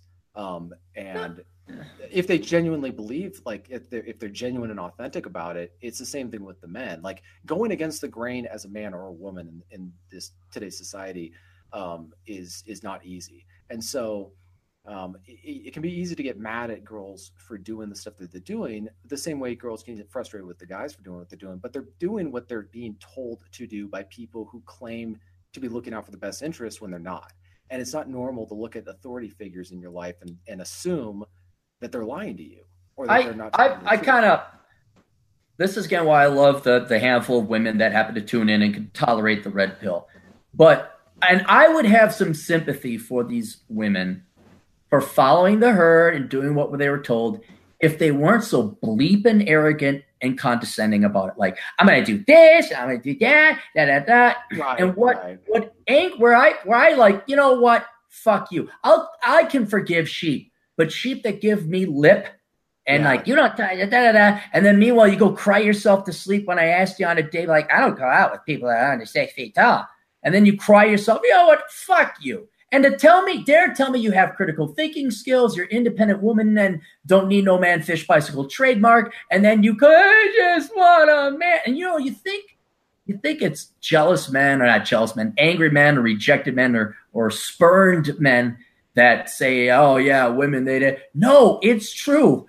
Most women want to get married. They want to have kids and they want a masculine man to lead the family household. That's the truth. And, it would be a lot better if women were truly independent-minded and honest with themselves and honest with men with what they wanted. And this fucking nightmare of a hellish war would be over. Well, but they don't. They gotta just get all fucking uppity and Sheryl Sandbergy, emphasis sand and vagina. I think that goes back to what I was saying about the potential for the bubble in the marriage market bursting, because I think I could be wrong, but I think that there's a lot of girls who think that way, but they're not going to go against the grain. They're not going to be the rebel in that sense because of social repercussions. So all it may take is just one girl who has the spine, or realizes that it being married at age 21 today for a girl is an act of rebellion.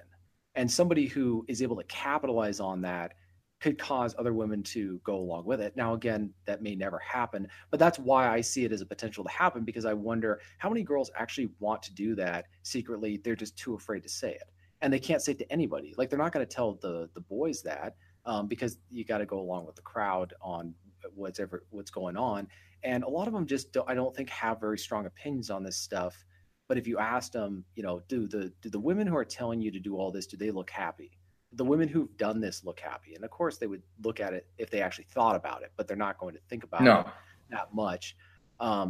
So that's where I see that being a potential, because I don't think a lot of them are very ideological or very opinionated on this. They're going to do whatever is going to give them status. And if getting married at 22 and not going to college is going to give them status, then they're going to do it. Now there could be problems with that, because we still have no fault divorce and all that. That could have repercussions after that happens. But I'm just saying that's why I was shocked when my college counselor told me that, because I think I was one of the few men he was kind of counseling through, because he asked me what I wanted to do with my life, and I gave him very specific answers, and he was kind of surprised. He goes, most of the students I talk to don't really have an answer at this point. Right. Oh, well, you know what? Too bad for them. It's good to be us. It's good to be truly free, to be unplugged from the matrix. It's good to have that it's good to have the 3 girl listeners, and it's good. At least that's one thing associated with serenity, peace, and calm is sanity. I think that's a huge thing, and it may not be coming out the way we want it, or we were programmed or brainwashed to have it, but at least we know why. Because man, there's nothing worse and nothing more painful than these gals who are my age now, and I know them. A lot of them are very successful. I know one in particular, downtown corporate muckety muck, just miserable, a psychological mess. And it's because they weren't honest with themselves. They weren't honest. They truly were not independent-minded thinkers. But at least we're saying. So, all right, I'm going to end it here because I gotta go to the cigar lounge. I also gotta get some dinner. It's like my not ceremony, my motif, my ritual before I go to bed, have a cigar, and then get some food. Right. But anyway, TJ, thanks for coming on and shitting the shit here. Tell people where they can find you. You can go to my website at tjmartinell.com. If you want to listen to my podcast, soundcloud.com/tjmartinell. I'm on Twitter at twitter.com/tjmartinell.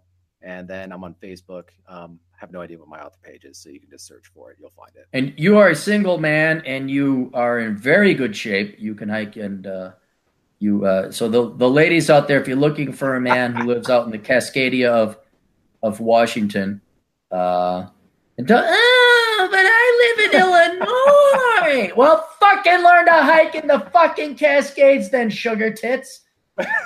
All right. And then, TJ, if you were to have to find a girl that was interested in you, and let's say she lived in Reno, Nevada, would you go, she lives down in Reno, Nevada? Or would you maybe make the trek to have a coffee?